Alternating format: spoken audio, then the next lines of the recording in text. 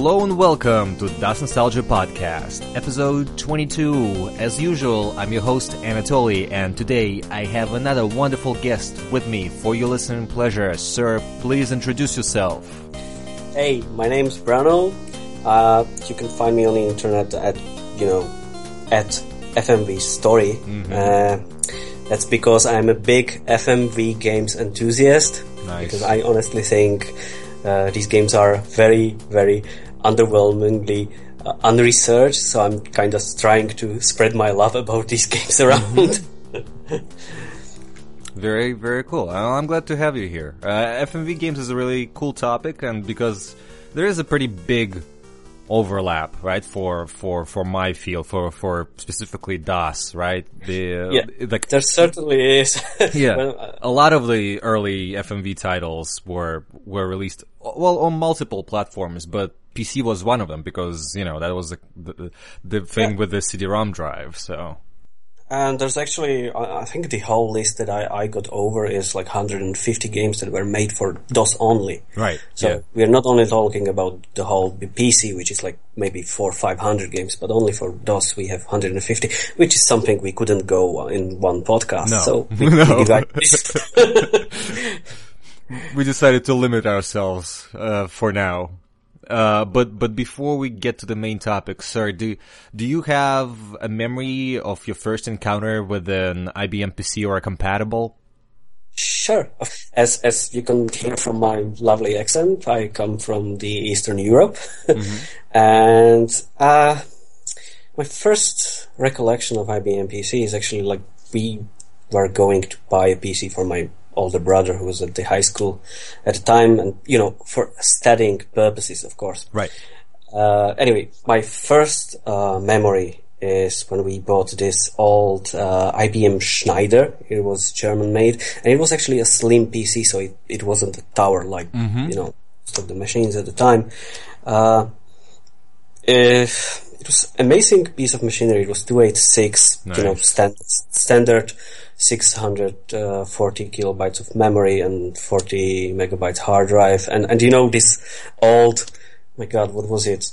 13-inch monitor. And I remember it had on the back like a sticker that says, this monitor complies with the regulatory and health certificates from year 1968 or something. It's like, oh, okay, cool.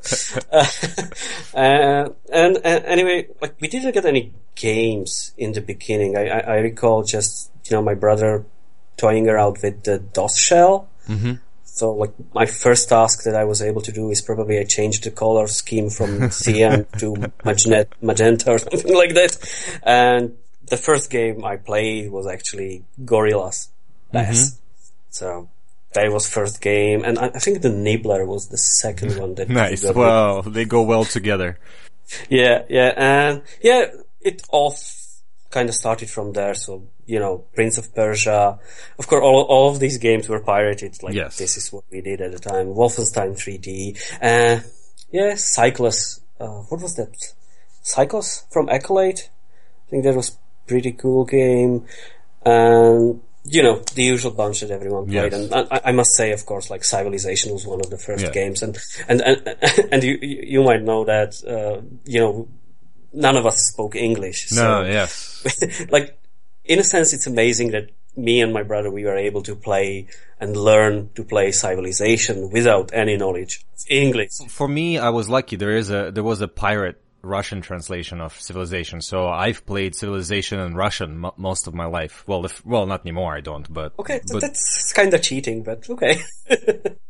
Alright, so what are we going to talk about today, sir?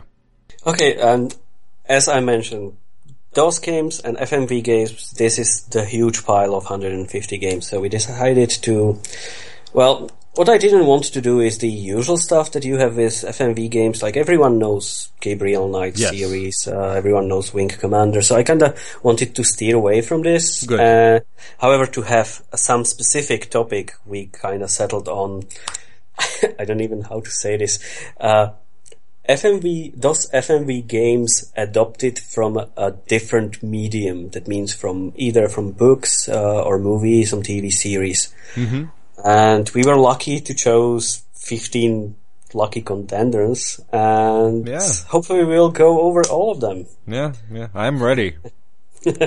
Okay, so let's start. And the first game would be, it's actually a trilogy of games, and that's the Sherlock Holmes Consulting Detective. And yeah, that's a pretty interesting title in, I'd say, many views. To my knowledge, if we ignore all of the FMV games that were done for the arcade in the 80s for Laserdisc, Sherlock Holmes Consulting Detective is actually the first FMV ever produced on personal computer. And I think so. Yeah, it could be. 99. Also, if you look at it, also one of the earliest PC CD-ROM titles. Clearly not the earliest, but one of the first wave of that. That's for sure. And it was developed by company ICOM, which I like.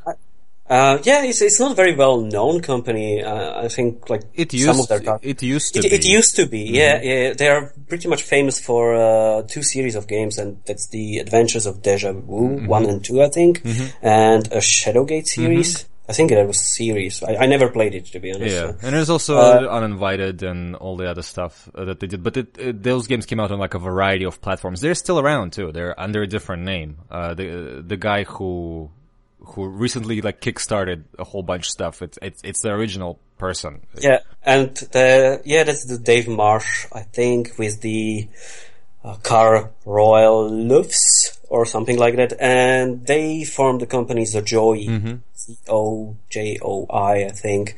They kickstarted the Dracula, I think, in 2012 or 13, and it failed. Yes, I pledged. Oh, you did? Cool. Yeah. I didn't even know about it, to be honest. It wanted like 150k, but they ended up with 55k, but they released the game anyway. Yeah. You can get it on Steam, and definitely do. Like, this is, maybe we can move to the game.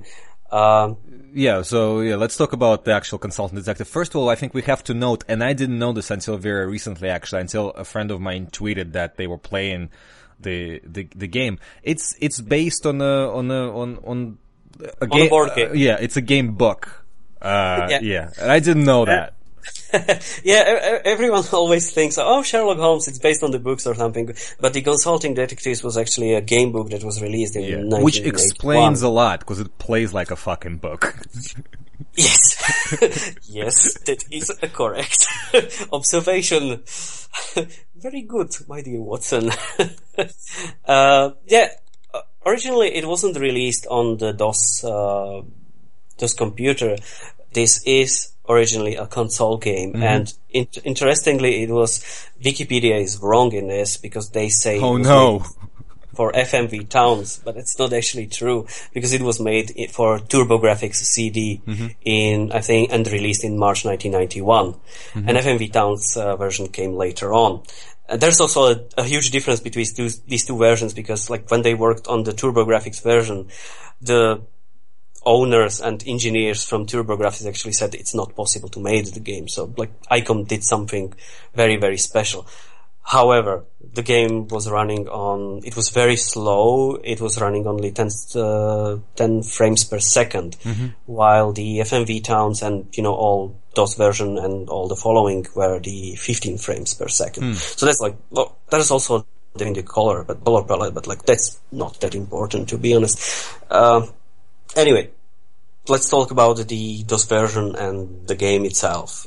So as we mentioned, it's based on the board game, and it kind of plays like a board game. You start the game, you're presented with a small introduction of the Sherlock Holmes, and it always felt to me right, like this is surprisingly good first attempt on full motion video, because they didn't start it with the blue screen or anything.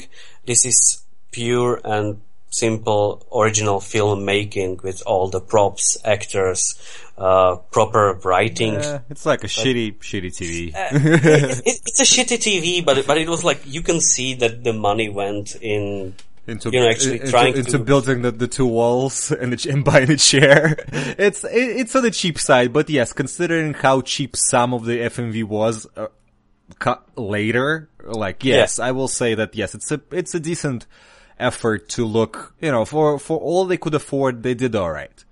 Yeah, I think so. And there's also like a lot of actors and anything. Like, usually you have, these 5 guys from Canteen that they just took from their break or something. Yeah. And this kind of looks like these, even if they were not the greatest actors. Yeah, they're like local theater actors probably and stuff. Like that's what they feel like. Everybody's doing a terrible British accent.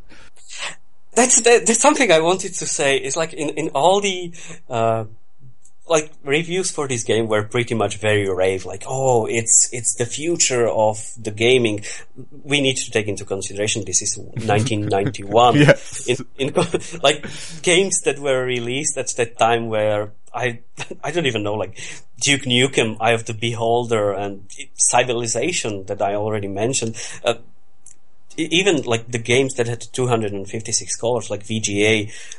When this started? 1990, maybe late 1989. I don't even know. Like having a game with really full motion video in 1991 was something like a stellar look into the future. That version looks good, especially when you compare it to, like, let's say even like a better console version. Like I'm familiar with the Sega CD version actually. Yeah, that's like shittiest version. And it's that Sega CD was that's like Sega CD has most FMV games, but like it has low technical quality for FMV possible. I think it was like the worst machine for making FMV, but yeah, that's a sidestep. The thing with the accent that you actually mentioned is like all of the American, I think Computer Gaming World and other magazines were saying like, this is like a great English accent, actors speaking in a natural English, historical. Oh boy. way and so on. And then I had like UK magazine saying like, this is absolutely the worst mispronunciations and bad accents I've ever seen. Yeah, they're bad. So you could see these two different points of view and two different worlds. But the game kind of plays very weirdly. You are presented with one of the 3 possible challenges or, cases. And after the introduction where you are presented the case, and one of them is about murders, and possibly a mummy that is involved in the murder. You have this supernatural thing. And of course, like Sherlock Holmes is saying like, this is probably bullshit. Let's find out what's going on. The essential gameplay is you see the video clip, then within the video clip you are presented with a clue or not. And based on that clue, you move to another area. That means like you have the actual list of persons of interest. And you click on this list and you can visit the person and so on. You uncover another clue and so on and so on. And when you get enough clues, you go to see the judge. Judge presents you with a couple questions, and if you answer correctly, you win the game. Yeah, I also would like to point out that's not all FMV. When you travel to a person and talk to them, that's in FMV, but a lot of it is also fucking reading newspapers on the screen, which is really boring. Yeah, and the great thing about that is actually, with the box version of the game, you actually get the newspapers as a, physical thing. Right. It's awesome. Yeah, well, I didn't have access to that. But, overall, it plays like a board game. There's very little interaction. You just click, and you either read or you listen. Well, and watch. So there isn't really much to do. And, it's interesting in a sense, like, this game needs time. If you want to just play it, you start to play it, and you don't have the patience, you actually will not move anywhere. Right. Yes. It's very interesting. Like, you can jump into the game and start playing it, but it actually doesn't tell you like, hey man, this is a clue, exclamation mark or whatever. It never tells you. You kind of have to listen to everything, process it, and then kind of start piecing everything together. This is something I really liked about the game. It's not very interactive, but you really need to dedicate a freaking time to actually, think about what's going on. And these cases are pretty funny. And when I mentioned the judge, like, his questions are sometimes so stupid. Like, he asked, who did it? What was the motive? But I remember there was one case, and he asked the question like, what did the general call his wife? And there were a couple answers, and the right answer was that the general called his wife a horse face. And there's a lot of, little nuanced jokes within the game. Well, not that nuanced, but little weird jokes within the game. It's like, you came to see one guy, and his son was murdered, and, you're trying to figure out what was his son like, and so you ask these questions, and you see, as you talk to this guy in the background, you see a mother of this murdered guy, wailing and screaming and everything, like she's crying her heart out. So the father of this guy is telling like, yeah, I cut off my son because he was the worst and blah, blah, blah. And I haven't heard from him for a long time. And as he hears, his wife failing in the background, he says, there, my dear, we still have each other. And the woman starts crying even more. She's like, okay, it's a little, weird jokes within the game, but I liked it, to be honest. What we will get to within the, when we will talk about these games, something, like, they usually are not that worth playing. They are. There's gonna be a lot of that. Yeah, like, they are usually very great to watch, not so fun to play. Problem with the FMV was limited replayability, and like, for this game you paid $70, and if you played over it, 3 cases, you might finish it in few hours, and you'll never replay it again. The only way how to improve was just to use less steps to win the cases. Right. And, at the end of each case, actually, Watson is saying something very profoundly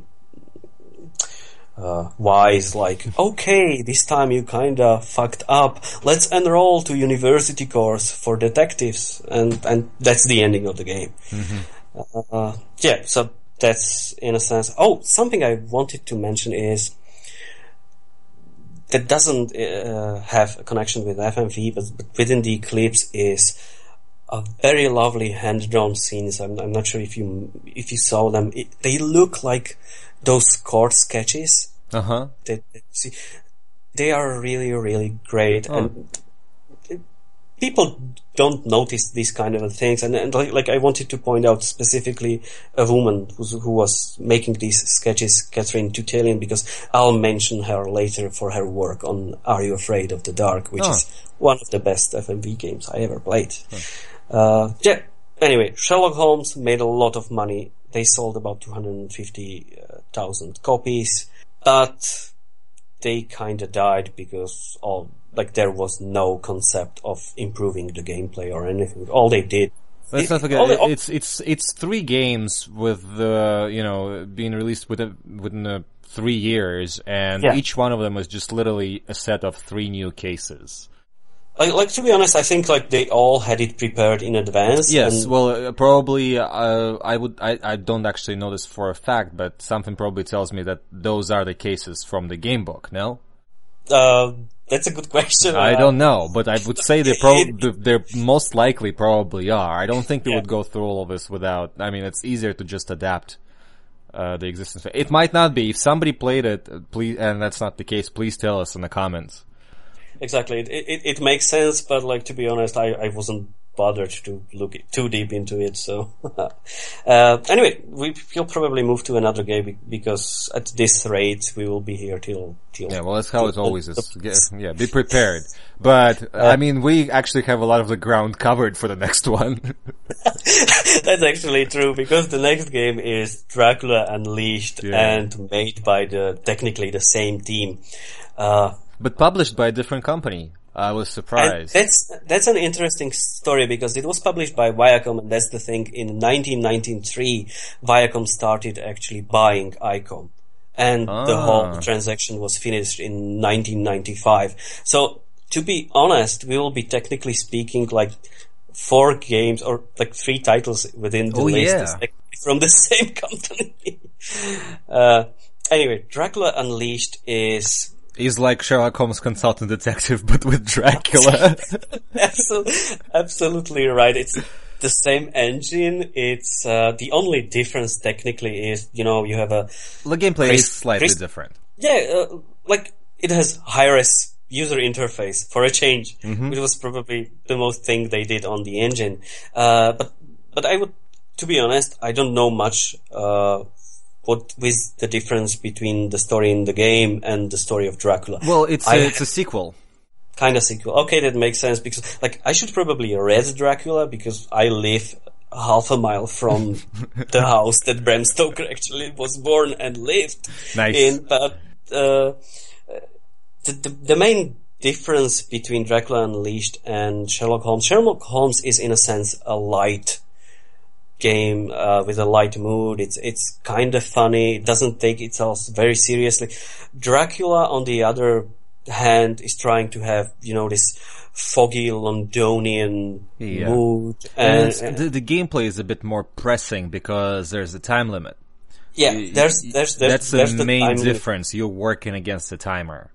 And the timer is like the creepiest idea ever because like you need to be at this, and it's kind of weird that like you have again those videos and gathering the clues, and now the clues are meet me 15 minutes after 10 a.m. at my house, and okay, where the hell do you live? Okay, what the time it is, and so on. And there's actually an interesting Easter egg connected with the timer. I found it completely by coincidence. I'm not gonna try it, but I would love to find someone who would try to find this and like fulfill the Easter egg. And the Easter eggs kinda has like, you know, you pass the time in the game when you click on the clocks, and it passes in 15 minutes, I think. If you hit the current time, which means current time of your system clock? Yeah, exactly. You'll see a very rare video created by the programmers. Really? So but the thing is, even if you change the system clock, you can change it to 1950 earliest, which means like you still have to click like 50 years and per 15 minutes. So that's gonna take a shit ton of hours to do.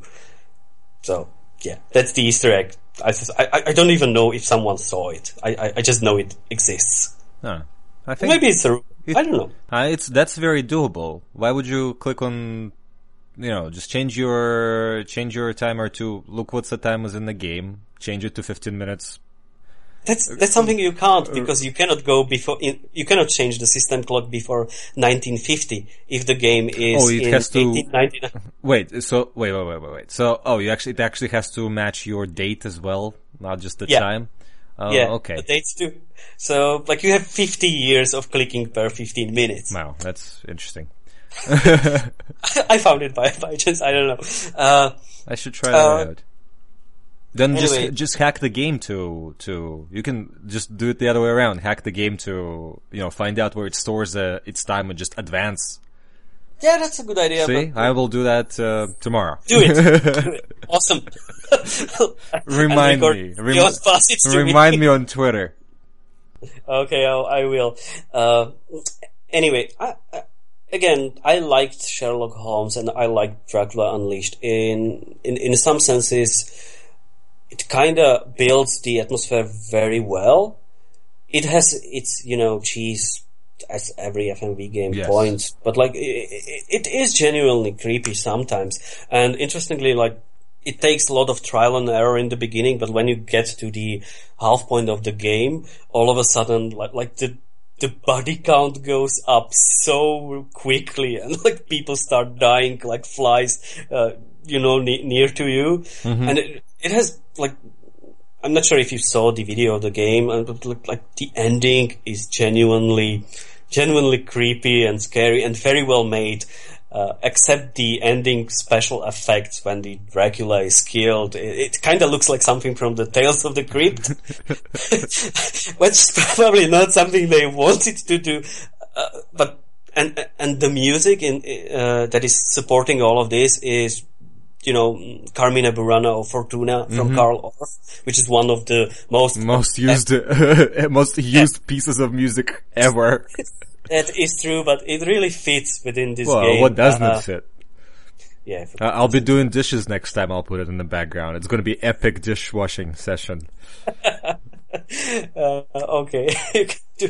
But there is one thing that actually completely threw me off in the beginning. The story begins is like, okay, I'm brother of Quincy Morris, who was the original Dracula hero, I think, and I'm here in London to find out what happened to my brother and why he died.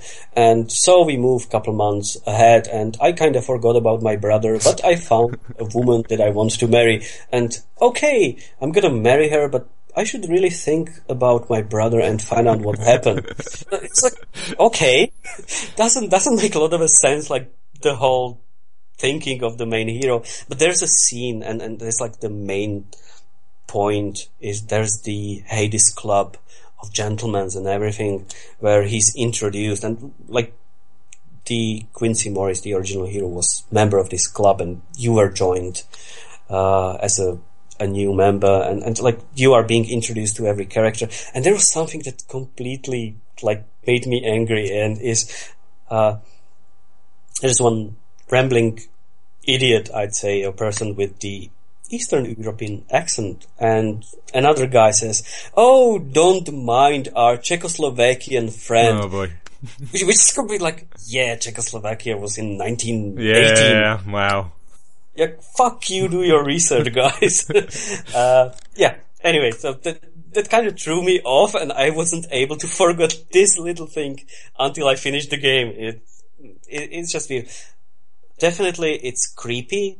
Sometimes it has its moments where it's very, very cheesy. Just go on YouTube, check the playthrough. It's maybe 1.5 hours, maybe 2 hours long. First hour is a bit dragging, and you won't see what's happening, but it's beautifully gonna start making sense in second part of the game, and I loved that. There's another interesting thing is actually the designer, writer of the game is Andrew Greenberg, and he worked for White Wolf. And if you don't know White Wolf Company, they created Vampire Masquerade, and I think he also worked on that. And he also worked on Wizardry games. Interesting. Yes, I think that's where I heard that name from. Yeah. So that's Dracula Unleashed. There's another one concept that I really hated about the game, because there's a big inventory and you're getting random things and random items. And like to progress within the game, you need to know which item you need to have in your hand before going into specific place to trigger a specific animation. Yeah. Which is like clusterfuck of random guessing. Also, you can die. Like you can just go into the place, and because you didn't do something previously, you can die. Yeah. Yeah, it's like I never owned the original copy of the game. I'm pretty sure all of this is explained in the manual and everything, and it makes sense. But the trial and error nature of the game makes it very, very hard, and makes it very, very hard to play. But again, if you just watch it, you don't care about this stuff. Alright. Awesome. Go, watch it. It's fun. Yeah. Shall we move on to a bit of a different thing? Well, next on your list, I see there is Rebel Assault 1 and 2. We should probably split that. Yeah, and I will say there isn't really much to say about the first Rebel Assault, because while it's a game that's clearly using, the full motion video technology to stream its backgrounds, as far as digitized actors, it really just it's just like a couple of scenes, like from the movies, and just a few seconds each time. Yeah, there isn't much to say about the game. It's like also I don't like it. first Rebel Assault is terrible. I know it's a classic, but it's borderline unplayable. I agree, and I think Rebel Assault 2 is unplayable too. Rebel Assault 2 is a lot more playable. And, well, Rebel Assault 2 is the one that we should get into, really. Yeah, that's true. Just shortly, Rebel Assault 1, it was completely forgotten project. No one really cared about it at LucasArts. But the technology is very interesting. You know, streaming video at 150 kilobytes is something. It's really impressive for the time. Yeah. It's full screen. Like, it's really full motion video. The backgrounds are full screen scrolling, and you have choices, you know, and stuff. And it puts sprites on top of them, too. And it's all work of one guy, Vince Lee, and like, he loved, you know, he loved Cinemaware games because they were very cinematic, and that's something he wanted to reproduce. So he kind of, like, Rebel Assault to me is just 1980s arcade game. Yeah, it feels like one too. FMV era. Yeah, that's it. It has shitty controls, and yes, that's all. The controls are terrible. The best controls are with the joystick. You can pretty much not control that game with anything else. Like, don't bother with the mouse or the, God forbid, keyboard, because like, well, the mouse's sensitivity is way too fast. With the keyboard, it's way too slow. Like, it's pretty play it terrible. With the keyboard?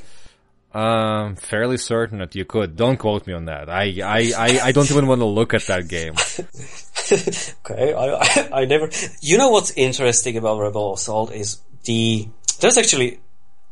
is original FMV footage in the game. Now I realized. There's a second or third level, I don't know, when you actually attack the Star Destroyer and you fly around it. This is actually a real model of Star Destroyer that was used in the movie. Huh. So they so it's not computer generated graphics, it's a model used, and like this is probably the only usage of the proprietary FMV within the game, but like, yeah, I realized that just now that they use some of the real props. Interesting. Yeah, I also wanted to say something, but I completely forgot. But who gives a shit? It's Rebel Assault. I do not recommend it. Just watch it. Even then, like, it's boring and nothing fucking happens in it. You know, now I remembered, Rookie 1, you actually could choose to be a hero is either a male or female. Right. But the Rookie 1 in second game is a male. Yes. Well, like, strictly. Yeah. And it's also, I think, a hero of some books, I don't know. Something. I don't care that much. Yeah. Let's move on. Yeah. Rebel Assault 2, 2 years later. Much better game. It's definitely much better. It's not that it's a great game, but I think it's fairly playable as a game. The first level is fun. It does that a lot, where it sort of scrolls multiple levels of the FMV on top of each other. Yeah. It does that a lot, especially like in the ship playthroughs, which are the most annoying parts of the game, where you fly inside something and you can't hit the walls or the ceiling and stuff. Like, those multi-layered things they look pretty incredible. And it also has a built-in difficulty editor. Like, you press F10 or something, and it brings up for each of the levels, you have like bunch of parameters. You can set the game on easiest thing. And like the first game, it has, you know, the flying sections. It has the same, it repeats all the same things that the first game did. Like, it has the flying sections, has from the inside, you know, from the outside, where you're not allowed to touch edges, and the on feet sections, where you sort of laser tag stormtroopers and stuff. But it does things so much better. Like in the laser tag sections, like, you can hide behind things and look through different sides and stuff. And it's a good looking game. And it has like Star Wars FMV with people in suits and stuff, and this is all original props. Used in Return of the Jedi for the first time since the original trilogy at that time. Yeah. I think that's what everyone is claiming, and even the LucasArts itself is like kind of saying it in their website is like, this is the first time since 1983 that we reused, 15-year-old sets at the time, or I don't know how many. And they're good. Those cutscenes are fairly well staged, all things considered and stuff. I mean, like, they're not Wing Commander, but they're pretty good. The funny stuff is funny. The action stuff is exciting. I agree. To be honest, I was going over the reviews and a lot of people were complaining, this is completely shitty and boring and everything. Well, because by 1995 we knew better. I mean, it's an FMV rail shooter. Like, it's only a thing it's gonna be. But especially comparing with the first game, like, the second game is a masterpiece. Yeah, that's for sure. And, like, for me, what it seems the Rebel Assault 2 really is, I think Lucas was actually using the technology of blue screen and everything to prepare for a new trilogy, for the shitty trilogy, I think that's just how I see Rebel Assault 2. Like, I mean, they were at this point in different buildings even, so... they were in different buildings, but kinda they had to work kinda in the technology. I saw one of the interviews making of, and it's on the internet, making of the Rebel Assault 2, and you actually see George Lucas talking. So, whether it was just the marketing stunt or anything, or whether, these people actually were feeding him the results, I don't know. But I don't see any reason why some of the technology wouldn't be used for prototyping or demoing or something. Makes sense. Anyway, FMVs are great. All those fly-throughs and everything. It looks crispy. Amazingly well made. Yeah, I will say I'll recommend it just on technical aspects alone. It's may not be the best game ever, but like you can play first few levels and get a feel for it. First few levels actually very unlike the first level. First level of like Rebel Assault is impossible. Like first few levels of Rebel Assault 2 actually very, very playable. Like you can actually get like 3 levels in before you start having like any trouble. And stuff. So it's interesting to check out just because you're like, wow, yeah, that does look great. Yeah, I agree completely. Like, for me, it's hard to say something about Rebel Assault because I completely sucked about these games. Yeah. I tried to play them and I was failing completely miserably. And even in the second one, even when I had like the easiest difficulty possible.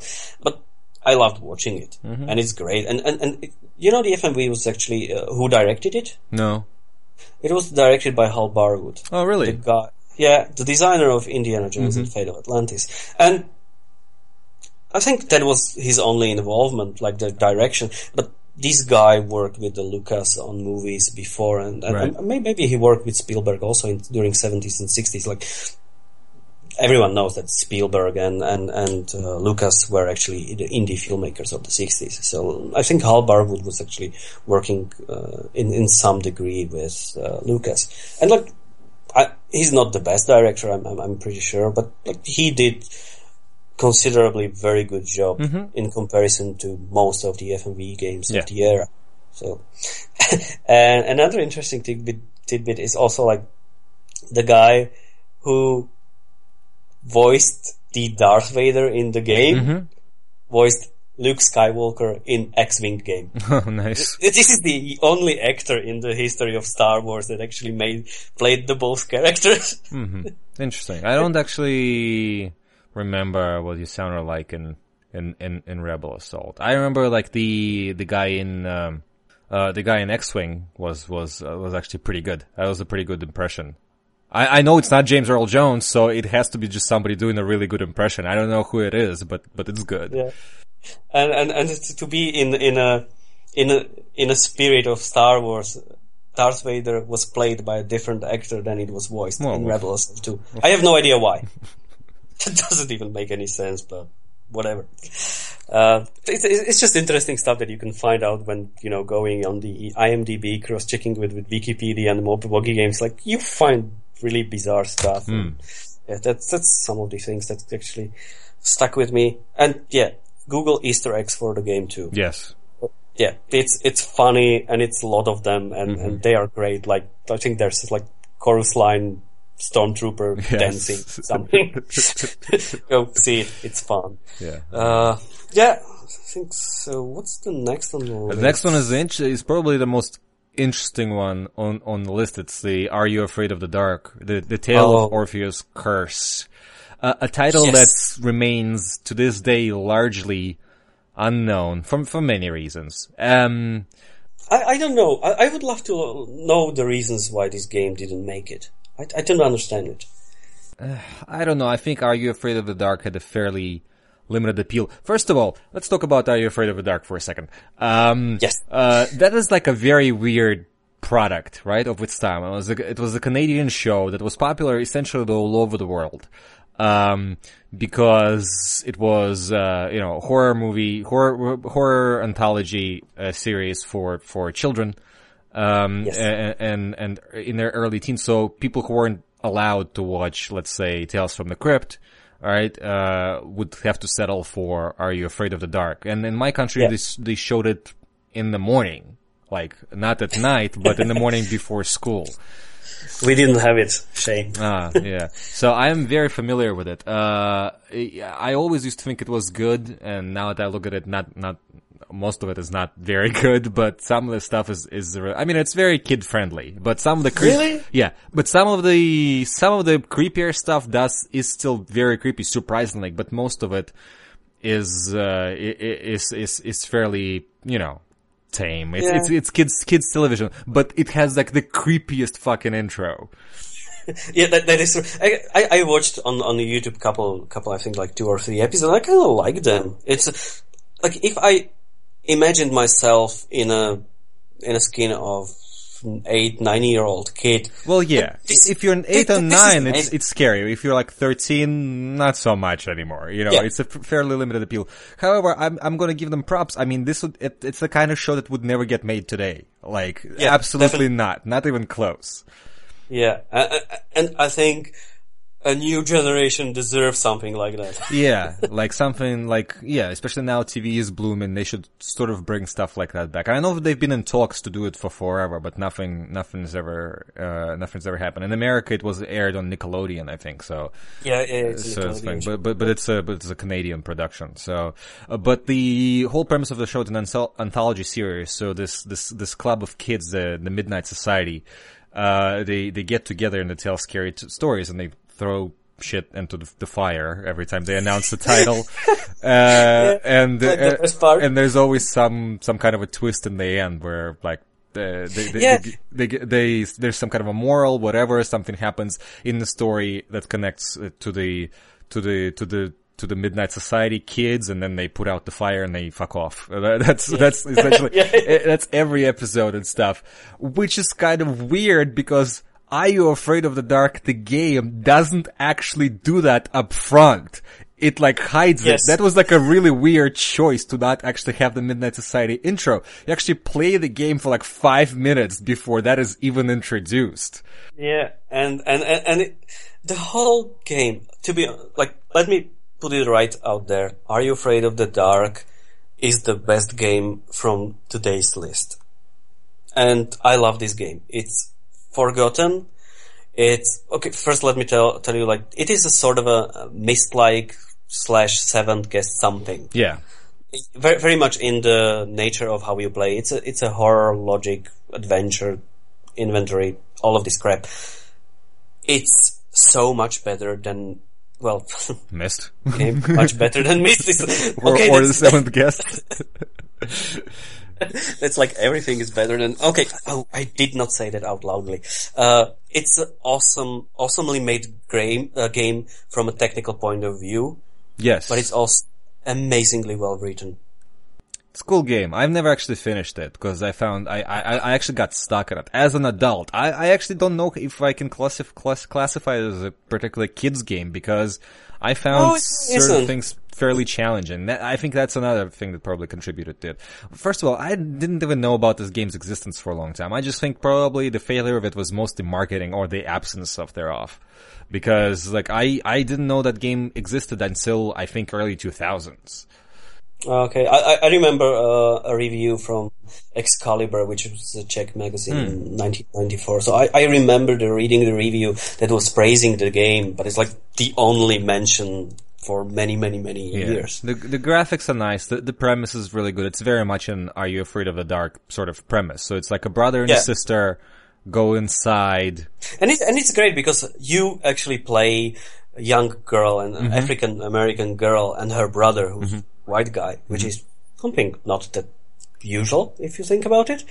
And you go into this creepy old, like, theater that was known for it's the tale of the Orpheus curse, and Orpheus was disappeared 100 years ago because of whatever, something went wrong, and his whole family died, blah blah blah. And you go in with your brother. He got kidnapped by a spirit of Orpheus, and you play the girl and try to rescue him. Then within the game it kind of turns where the girl gets kidnapped, and then you play as a guy, and like at the end of the game, I think you kind of play both of them, and it's like, it was written by Raymond Benson. If you don't know the guy, just Google him. He's the designer and writer of Return of the Phantom game, Dark Seed 2. Oh, okay. And I know he's who that actually, is. yeah, and he's actually a writer of James Bond books now. Really cool guy. He's actually in the Big Box PC game group now. And like, he put together a great team of people. The theater where the game is played is actually an interesting mix of computer graphics, of CGI, FMV, and also like the real photos of, I think, Chicago something theater. And if you, so you move within the theater and you see CGI, then you go into the basement and you see the actual digitized photos. And interesting thing is, it doesn't strike you as something weird. Like, your brain is actually okay with it. It's a different method of, showing things to you.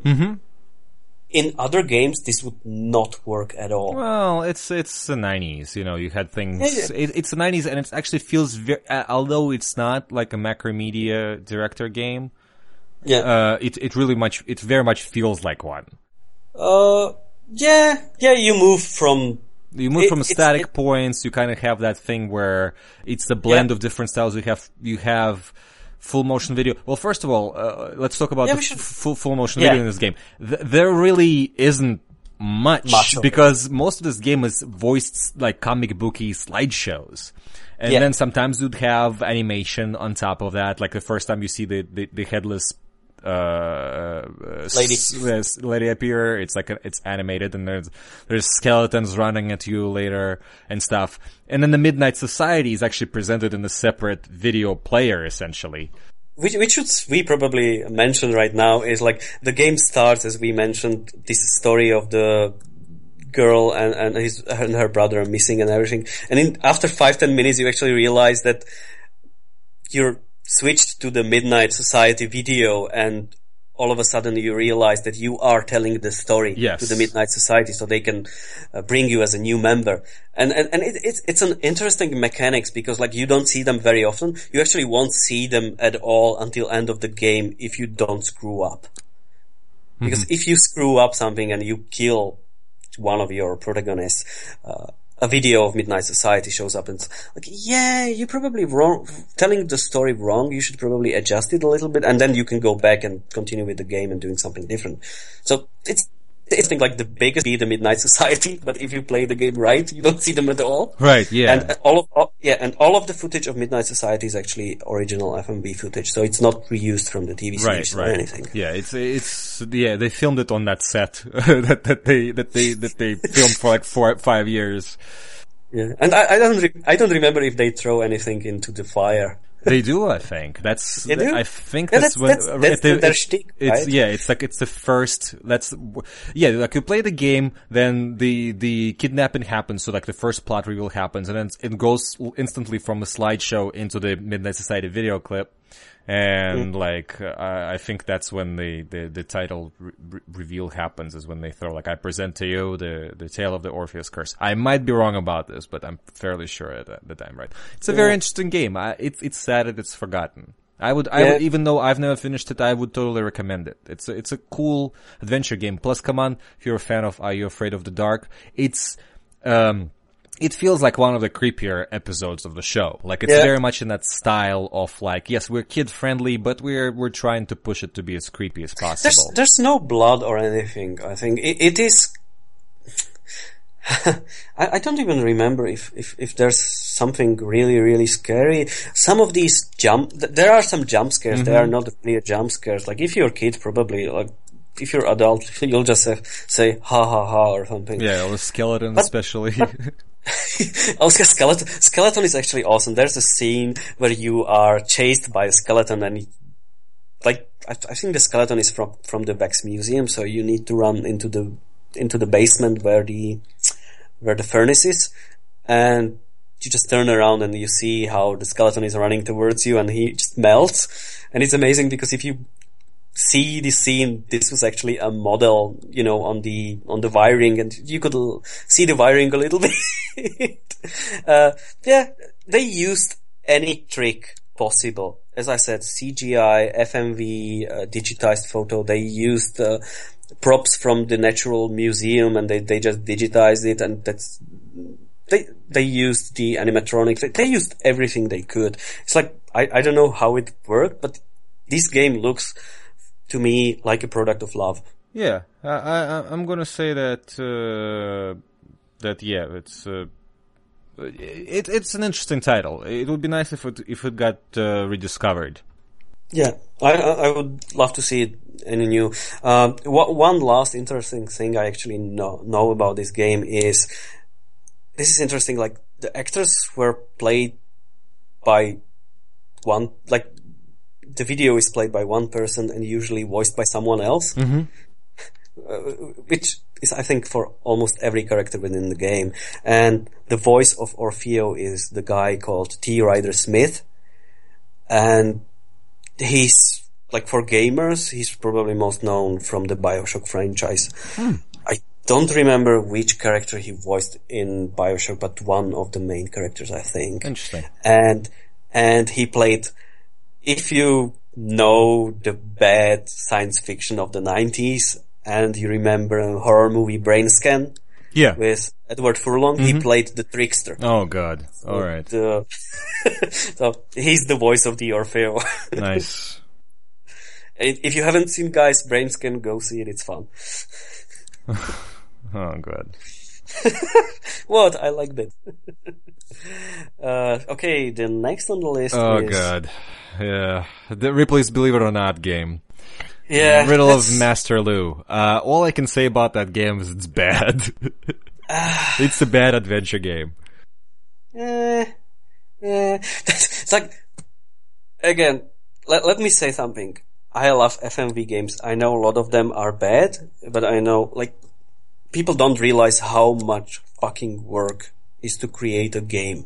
Like, everyone is... Oh, that's a game with a very high production value. All of the sprites are digitized people in game, and then on the 3D backgrounds, and they look really good.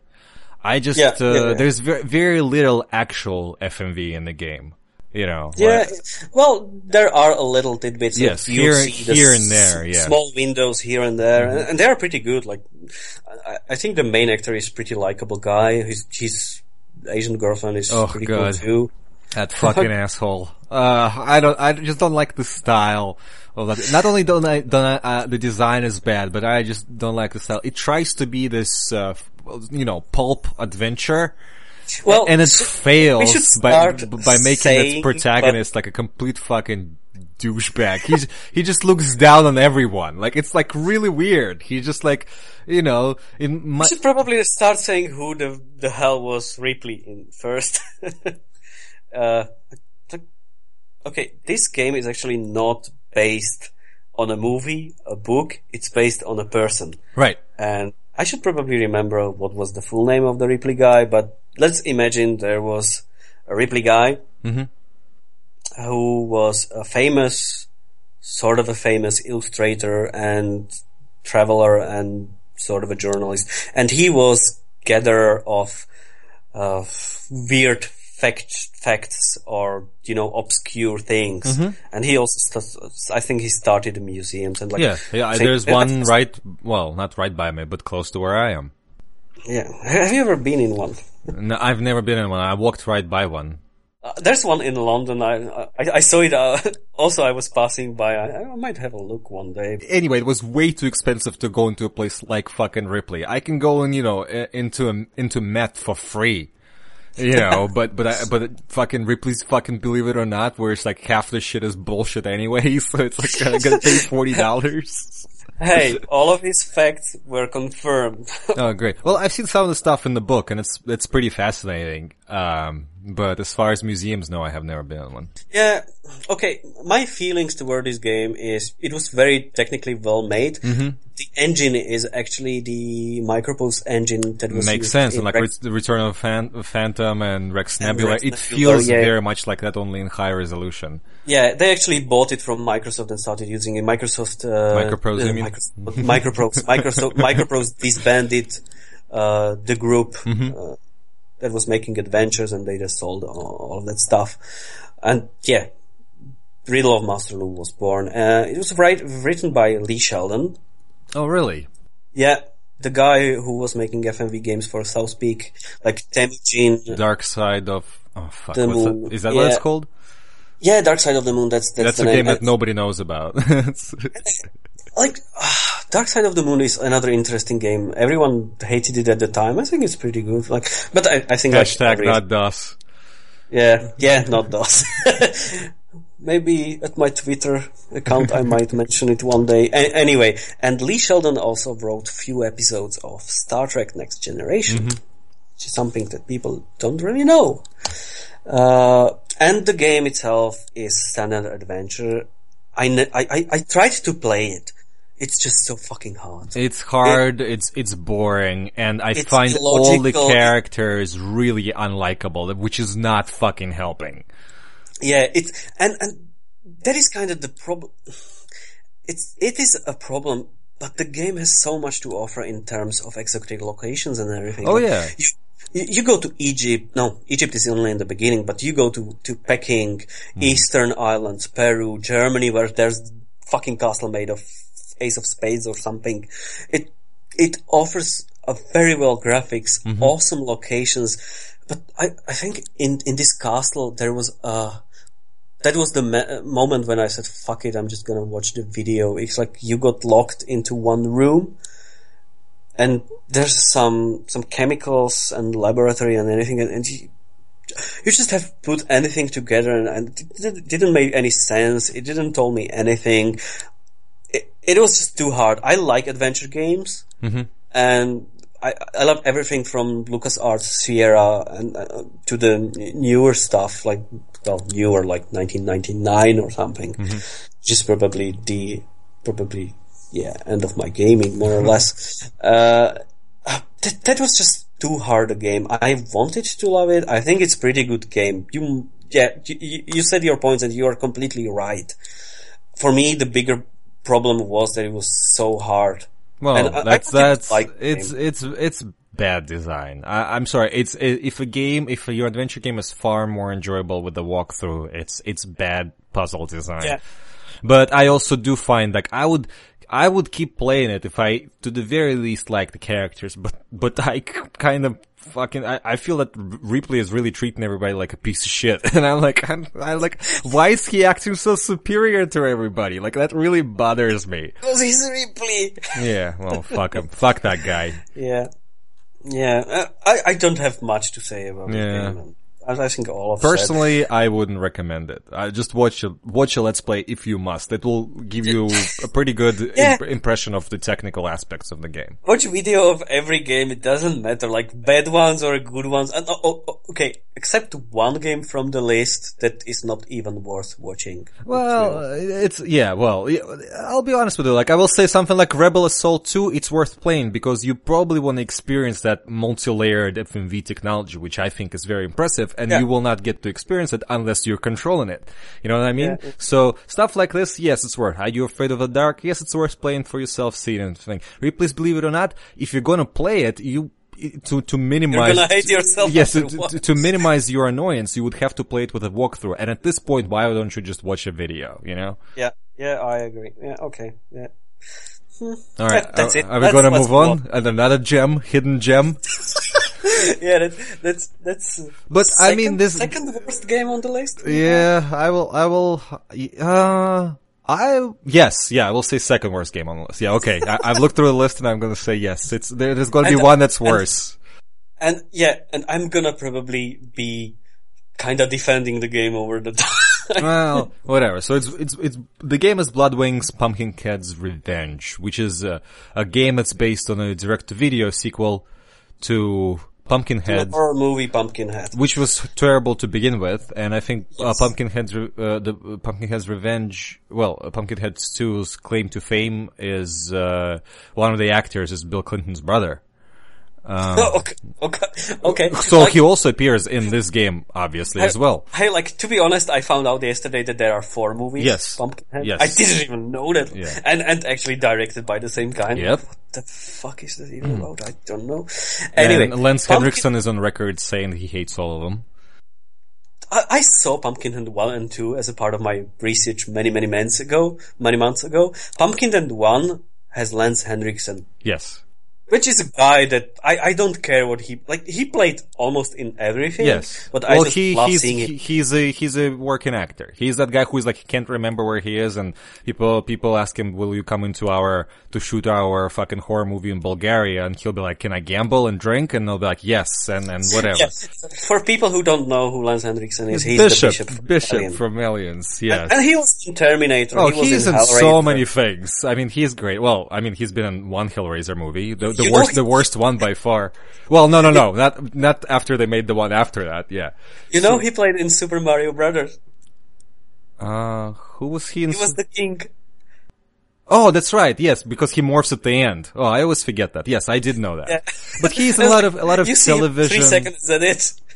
Yeah, I mean, he's in a lot of television. He's a great actor. I mean, he does different genres too. He does comedy, he does fucking action, he does hardboiled detective drama, horror. So he's the guy who will be there for a paycheck and will do the job. So he's a good actor. He's not in this game.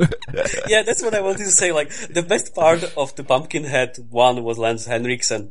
And that was the only bearable part of the movie. Pumpkinhead 2 doesn't even have Lance Henriksen. Yeah.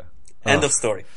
And it's a terrible game. The decision to make the game is weird because it's sort of like you're in this first person Wolfenstein 3D single level exploration maze.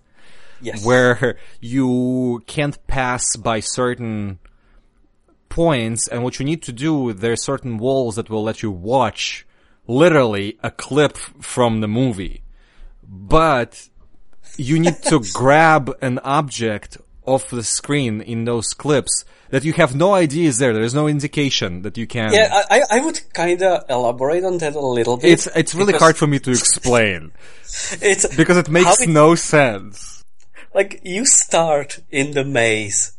You see creatures running around that kind of look like a chicken with a skeleton head or something. Mm-hmm. You shoot it, you kill it, and it turns into a vortex or a whirlwind or something. You jump into that vortex. All of a sudden, FMV starts. That is just a random fly through something where you pick a crystals. When this scene is over and you grab a couple crystals, you go over to a wall. There is a screenshot from the movie, and you take this crystal to and use it on this picture from the movie, and the FMV starts. And there's a scene, and in this scene, for example, someone is lighting a cigarette, and you can click at that moment, and all of a sudden you have a cigarette or a lighter in your hand. Right, but you weren't prompted. You weren't told you just random that click stuff. Yeah, you just start clicking all over the screen and pray that you click on the right item to get it, because you don't know which item it is. You need to do this all over again and again and again and again. I think the game was kind of made like like simulator of hell. Maybe. Yeah, it certainly feels like one. And yeah, it doesn't prompt you to do anything. No. You just wander around and you try. Feels... 90% of these items you don't need them. Right. It really feels like it was a game that's like, first of all, it's published by fucking Electronic Arts. Alright? Like how did this even happen?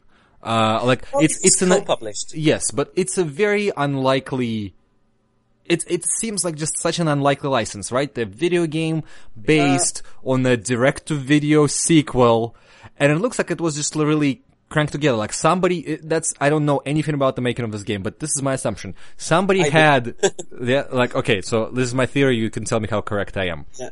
So somebody who was doing their thing with the 3D technology was doing, their thing. So they got it to a maze or whatever, and they were looking to make a game and somehow made the fucking deal for Pumpkinhead. And so now they just quickly based that game around fucking digitized footage and threw it in that fucking 3D maze that they probably already had with all the assets, now made towards the license and stuff. Because it doesn't feel like there's any design of any sort, anything that would connect it to Pumpkinhead anyway. Like that might be connected because they had like one programmer and 3 project managers. So oh god, that's always great. Yeah. I cannot confirm or deny like what you're saying, but there is like the electronic part is, I think they just co-published it. The main thing here is Motion Picture Corporation of America Interactive Division. Yeah. How did that happen? How did that happen is, if you Google Motion Picture Corporation of America, it's a movie production company. Mm-hmm. They are probably most famous for Dumb and Dumber and Dumb and Dumber 2. But they decided to create an interactive division. As many people did in the 90s. Yes. And failed as well, so. Yes, but they actually produced 3 or 4 FMV games. If you start Googling the company and people behind it, it's actually, like those guys today are very high in media or entertainment. They are vice presidents. Well, fuck them. That would explain everything. That would explain why our movies are fucking shit today. Because people who made fucking Pumpkinhead's Revenge are behind them. But what they did is something that made sense. And it's like, you cannot take a movie, $40 million movie or something, and try to replicate it as a game. It doesn't work this way. The games has... The fuck are you talking about? We have like three on our list. Well, the thing is, like, Pumpkinhead had like a budget maybe $3 million as a movie. Did it? I would think it was less. Or maybe even less. Yeah, I'm sure it's less, because at the time, you also remember, this was 1995. Let's talk about the game development. Yes. Yeah, like the games at the time in mid-90s took 500,000, maybe $1 million to make. Mm-hmm. And just imagine, like, what Motion Picture Corporation of America did in some sense.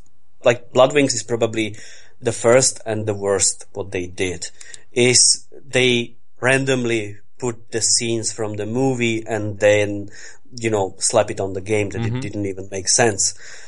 They, however, made also Soldier Boys later on. Mm-hmm. And we will talk about that much later. And Blue Heat.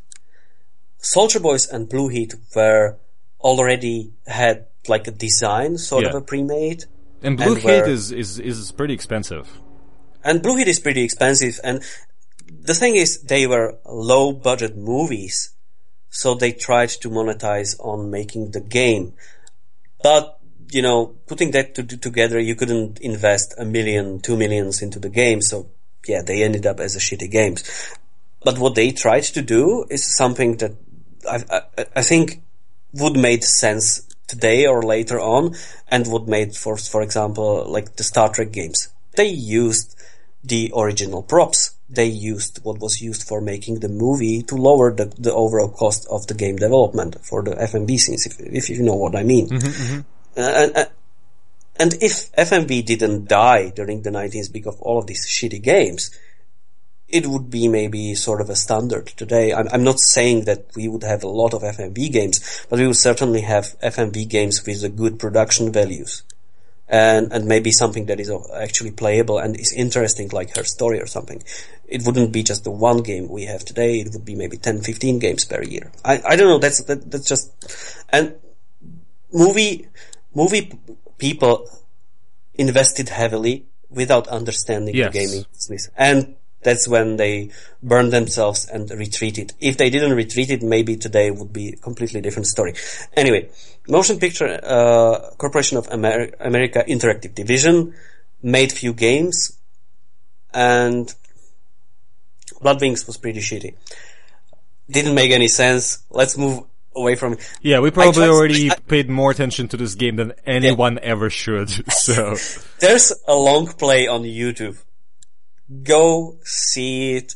If you watch more than 5 minutes of that long play, you've already wasted your life. So no, it's amazing. Like, this guy actually made FAQ. Yes, and the whole walkthrough, and it's amazing. This guy probably spent months doing it. Yeah, and the game doesn't make any sense, but no. Like, this guy made sense out of it. I might understand what they. Okay, no. The famous what they were trying to achieve. I don't understand it, but I kind of respect it. Let me put it this way. Also, I have a big problem with that title. So, it's called Blood Wings, one word, Pumpkinhead's Revenge. The movie it's based on is called Pumpkinhead 2, Blood Wings, 2 fucking words. So, I don't understand why would you take a mature, level horror movie and make it a teen game, or I think that was even PG game or whatever. I don't know. Who cares now? Whatever. Let's move on. And we actually come to like a game that I have not even heard of until today. And so I didn't actually bother looking. I just looked at some screenshots so you can tell me all about it. So it's Marco Polo by Philips Media, published by Infogrames in 1995. And originally this is a CDI title from 1994. Well, since it's a Philips Media game. Yeah, go figure. And it was released for DOS in 1995. And it's a pretty interesting title in a lot of sense. First of all, the background. This is actually based on TV series. And have you heard of Marco Polo TV series from 1980s? No. Okay, so in the 1980s, there was Italian-made TV series Marco Polo. I think it had like 6 episodes or something. And it's one of the most epic TV shows ever made. Really? And it's amazing. It's on YouTube. Go find it. I think they showed it where I lived, but I never watched it. I remember seeing like the listing and the TV guide. Okay, let me just name it. A music, Ennio Morricone. Nice. Well, at the same time, let's face it, what doesn't have music by Ennio Morricone anymore? Okay, let's talk about actors. Bart Lancaster, Leonard Nimoy, F. Murray Abraham, Ken Marshall, the main actor. Wow. If you saw Crowl, he was the main guy. Yeah. David Warner, Ian McShane. Wow. It's epic. It has a lot of great fucking actors. sold. So it's a miniseries then, right? It's a miniseries. Okay, would make sense. Yeah, alright. And it's great. It's a life of Marco Polo, and it has this old school 80s style of epicness. It is really great. What the Infogrames did, they took some of the scenes. There's not any original footage, I think. All they did, they took a couple scenes, a lot of screenshots. I think they took hundreds of screenshots from this show. And this title can be divided into two parts. One is game, and one is edutainment. Which one to cover first? Should I start with the bad part? Whatever. Okay, let's start with the bad part, and that's the game. You play Marco Polo, you start somewhere in Turkey or whatever, and your mission is kind of moved to China and back. I don't know, I never played it that much. The whole gameplay is, again, it plays like a board game. There are conversations where you have a screenshot and you have a narrator and some actors saying stuff, and at the end of it you can say yes or no. That's probably the most interactive part. So this conversation is like, are you gonna help us move, I don't know, cotton to this city? You say yes or no. If you say yes, then you're moved onto the main user interface, which is kind of interestingly drawn pictures of cities and stuff, and like you can trade there. You have a caravan, you buy guys to guard the caravan in case you are attacked. You trade all of your stuff, and then you move, you buy supplies, and then you move to another city. And you do that again, and again, and again, and again, and that's it. This is the whole gameplay. You move from city to city. Sometimes you say yes, sometimes you say no, sometimes you trade some stuff, sometimes you buy stuff, and it has no end. And yeah, that's the game. All right. I don't even, and you can play missions separately. That's awesome. And the missions are same boring stuff. It's pity. So FMV is wasted and you do not recommend it, is what you're saying. Yeah, because just go watch the TV series. There's no point because it's in a 320 by 20 pixels anyway. Right. And in a small screen. And right. Yeah. It's a shame because the material they had, they could make a great game. What they did is a great edutainment, because the second part is the educational part. And this is like the whole fuckingly huge database. You have everything from life in the cities, life in the time, about Marco Polo, about people around him, about, siege weapons, anything. It's hundreds of pages, and all of them are actually narrated, and they are narrated by a pretty cool guy.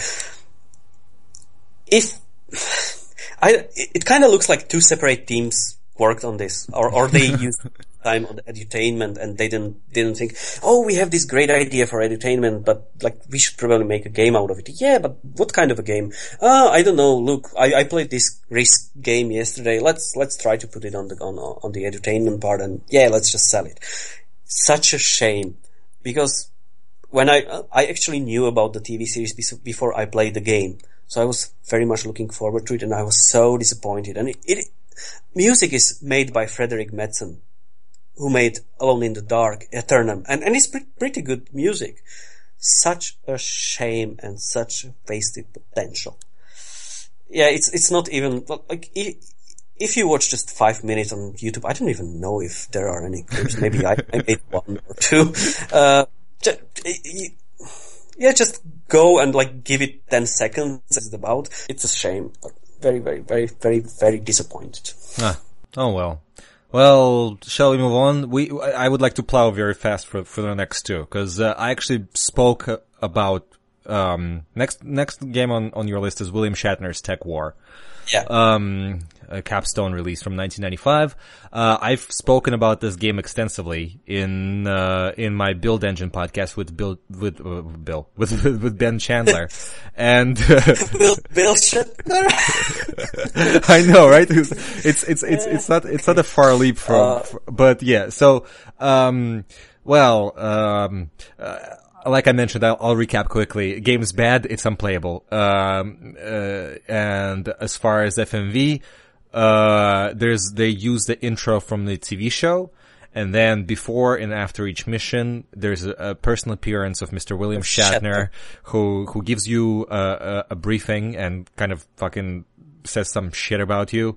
And then at the end, depending on the outcome of the mission, he'll either scold you or praise you, or congratulate you. That's about the extent of it. The FMV looks alright. I mean, the intro from the series looks like it's been digitized from some kind of a TV, like, beta tape, and yeah, I agree. And then all the new stuff looks like Shatner was in the studio for an hour and put on a suit. So that's about it, really. And another part, they also made an interview later on with him. So, but that's something you can Google on YouTube. Yeah, Tech War. I wanted to like the game. Like it had the idea of having the living city and everything, but like it was too soon to have it implemented. It had many ideas. It wasn't too soon. I believe that it was not too soon, and you could totally do it. It just feels like there was never any concrete design. They just went out and did things, and then they put it all together, and none of it actually worked. And yeah, that was made before Duke Nukem 3D. Was that actually a full build version, or did they work on some, pre-final build? No, it was, well, they have worked with Build Engine before on, Witch Haven, which was the first commercially released, Build Engine game. So they worked with that very early rough version. You can tell, that they didn't have any later enhancements, because of how you control, and I'm gonna say it again, you control like shit. So you control slightly better than in Witch Haven, but you still, you don't feel like a person. You feel like a boat gliding over the floor. And, let me just say one thing, like, there's a 20-minute, run through the game on YouTube. Mm-hmm. Go see that, guys, because this is kind of worth it, only because of the last level that is in cyberspace. Yeah, this speedrun, I think it was like the most boring speedrun you can see. Like just the speedrun itself, you can see how boring it is. And that's that game at like times 15 speed. So it's bad. Yeah, but the cyberspace is called The Matrix. That's about the only thing that's interesting about it. Yeah. Okay, let's move on. Oh yes, let's move on, please. Oh Jesus Christ. Okay, so now we have the best game from the whole list, and that's, of course... But by the best we mean the worst. It's by far the worst. I mean, that game is and it's also... from the same company that made... same year too. So it's Zorro by Capstone. Now, that is a game clearly inspired by... Tech War maybe had a good idea when somebody sat at the desk before they wrote it down and thought of it, right? So I think Zorro, it comes very much from the same place, where like, everybody likes Prince of Persia. Prince of Persia is a good game. Who else could be a hero to sort of do the jumpy fucking fighty stuff? Yeah, let me say this, like, some of the theme is actually the same as in the Tech War. Well, of course. But it's like, so it's like, yes, of course. So it makes sense, Zorro. Okay, it doesn't really make sense because Zorro is about running on roofs and kissing girls, not in the dungeons. So, before we get to the FMV, which I have not really seen because I've always played the ripped version, or the floppy version. So I've never seen the FMVs.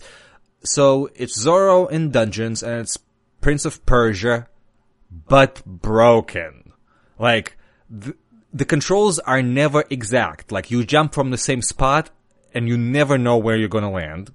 And then, the dungeons are insanely complicated. Like, right from the get-go, there are those rotating platforms that rotate 90 degrees as soon as you land on them, and there's sequences of them.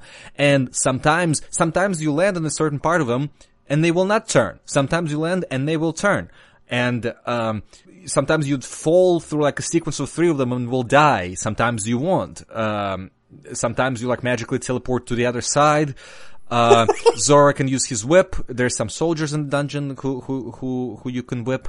Sometimes he would survive a 5-square fall. Sometimes he would not survive a 5-square fall. First level is impossible enough that I did beat it years later. Like, I have spent, years and years. The game is unplayable. It's unplayable. I didn't made it past the first screen. Yeah. And I've spent 2 hours doing it. Yeah, no, it's like, why the hell didn't you make a video of that? Like, there's actually a video on YouTube. This is the shout out to everyone who's listening. Download Zorro, play it, please finish it. I want to see progress in this game. You can currently. I think there is what's his name? David Newton? Shit, he follows me on Twitter. I feel bad if he listens to this. But, he's the guy who did this amazing video stumbling through Prince of Persia on almost every platform. Did you ever see that? I recommend it. He's an expert Prince of Persia player, and he did a video where he put all the versions of Prince of Persia in one video, like at the same time, and then he made a video about each one of the versions. Like he takes a look at the difference and how broken all the ports are. Wow. So it's great. And he also played a bunch of Prince of Persia clones, and one of them was Zoro, which he told me later when I brought it up a couple of years later that it was a commercial release. He was like, "Oh, I thought that was a game somebody made in their basement," because it's broken. And he does significant progress over the course of, I don't know, like 20 minutes maybe. And I think he like at one point mentions that he cut out like a whole chunk of time of just dying over and over. You can, this is all you need to know about that game. Like it's unplayable. It's very possible to finish the first level, maybe if you put like consecutive, like 3 hours into it. And you're lucky. A lot of it, I feel, is dependent on actual luck, if you die or not. And that's it. It's literally another, like, at least some people figured out how to play Tech War, right? It's broken, but it's not completely broken. This game is literally unplayable. And let's be honest about it, it's one of the worst games ever. Yes, it is one of those. People are, for that very people reason. Are mentioning Superman or something. I don't know. You could actually play that Superman. Yes, Superman 64 is a bad, boring game. Yeah, this you cannot play. You literally cannot play this game. Like, you can even excuse big rigs, right? Because like stuff like that clearly was just made, something was made in 2 weeks and they slapped it and they released it in a jewel case. But they didn't ask fucking $50 on it, and they certainly didn't fucking film fucking FMV for it on top of it either. You know what I mean? Like, that's the difference. They thought this was a complete fucking product and put money into making fucking videos for it, which you can talk about because I haven't seen any. Just to relate the badness, like Bloodwings looks like the contender for the game of the year in comparison to this. Yes, absolutely, yeah. Nothing much I can say. And interesting tidbit is the music for this game was made by Robert Prince. Mm-hmm. Yeah, who made Doom? Like, go figure. How I have no idea how that happened. But commercial work, he's a working composer. But they should have, instead of hiring a fucking named musician, they should have hired a fucking named programmer and a named designer. The dungeons, like, the designs themselves are impossible. Like, in a way that, I don't know, same with Tech War, kind of. Like, I feel that maybe the same process was in place, that when it was all put together, nobody actually bothered to play it and see if it was playable. Because if they did at any point actually stop and attempted to play it, there is no way in hell they wouldn't have been like, guys, I think this isn't working out.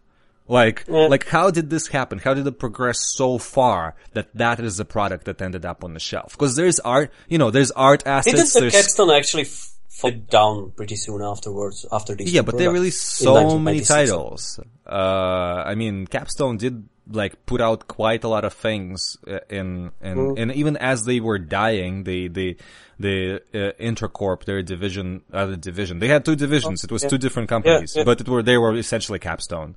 They just alternated, but I don't know for what purposes. They were actually based in that same city that a game of Golden Wake takes place. Coral something. Ah, shit, I should know this too. But yeah. You know what? Now I just remembered. We kind of skipped Tech War, but I was watching the interview with Bill Shatner, and he kind of said, like, they asked him about Intracorp and Capstone, and he said, like, I recommend them. They are the best company to handle Tech War game. The whole, like, I went to the Universal guys and asked them who's the best for our game. So Universal said Capstone. And the head of the company is the most inventive guy. He has great enthusiasm, and there's no limitations to his technology, blah, blah, blah. That's great. Well, they did handle quite a few licensed titles, right? They did the Stephen King game, they did the fucking Wayne's World game, so it would make sense. And maybe their head of their thing was kind of inventive guy because he came up with pretty good concepts. It's just weird that maybe there was no management. I don't want to fucking speculate anymore how those games came to pass. About the licenses, I always say it's the question of money, because licenses take a chunk of your development budget, and if you even spend it on FMV on top of that, people don't realize how expensive FMV is. So, like, let me put this into, like, kinda perspective.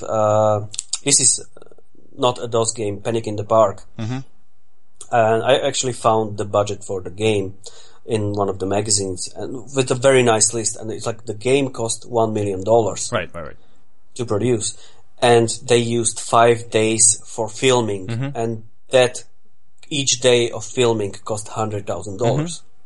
So any kind of an FMV that was ever used, even people don't realize Night Trap cost what, $3 million? Yeah, Night Trap was expensive, but it also was a fairly unusual project for the late 80s, you know? Yeah, that is true. But like, whenever you used a full-blown Hollywood people, it ended up like they got unions, they were Mm-hmm. paid ton of money, Mm-hmm. even for standing around. And so yeah, whenever someone used FMV, Well, was it very depends, costly. you know, like, it really seems like certain things, like, you know, like, Phantasmagoria cost $500,000 more than Wing Commander 3, and my question is how and why? Like, And I think that is, like, they didn't, maybe they used kind of an, like, Hollywood production and everything, but I think not on they, Phantasmagoria, they didn't. well, Phantasmagoria is, for me, a lot of money went to research and development. Of what? But they built the fucking studio. I Yeah, think in that the was actually, in the hangar, and then you tell me that a professional crew couldn't even fucking make sure that the like they touted it as professional, but I am sorry, the sound recording in that oh my god, let's not talk about Phantasmagoria, because the technical aspects of Phantasmagoria are so incredibly fucked up, and then you look at Wing Commander 3 that doesn't only have talent, like real talent, right? Not somebody from a fucking Skinemax fucking flick and people from a local fucking puppet theater who shouldn't even show their faces on camera, right? They have real talent, acting talent, but besides that, professional production, sound, lighting, despite the fact that, you know, they're all on green screen at that point. You know, the lighting matches, they have moody lighting, they have the eye highlights, the professional makeup, professional wardrobe, and like in Phantasmagoria, like, everything just looks and sounds like shit. Like, and that game cost $4 million, like $4 million, and I like think $6 this million. cost Oh, God. was because of the whole learning curve. Okay, Origin made it better. And that's why they made it within the boundaries and what they did. And they did amazingly.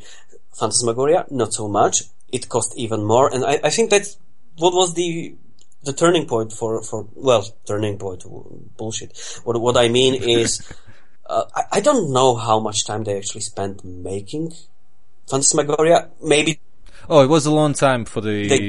movies like for the reshoots or anything. It kind of maybe happened that they realized they spent weeks of making something that is completely unusable. They throw it away and start it away. I don't think again. there was any reshoots. It's actually fairly well documented in the interviews that on that Phantasmagoria website, which because if there were any reshoots, I'm sure they would come up with something fucking better. I think the more time was spent on the 3D, backgrounds and, well, obviously a lot of time was spent on those backgrounds. And let's face it, like, those backgrounds are great, kinda, they make no fucking sense, but they, it's clearly where the monies went, especially for the time. They're very incredible, like big giant, like detailed 3D backgrounds, but whatever, let's not, why are we talking about Phantasmagoria? Let's not talk about Phantasmagoria. I don't know, but that was interesting part that you can cut out. Actually, I'm gonna leave this. This is pertaining to things, and people can see, like, that's why when I was writing my review Phantasmagoria, which is why I haven't made the review until recently in 4 years, because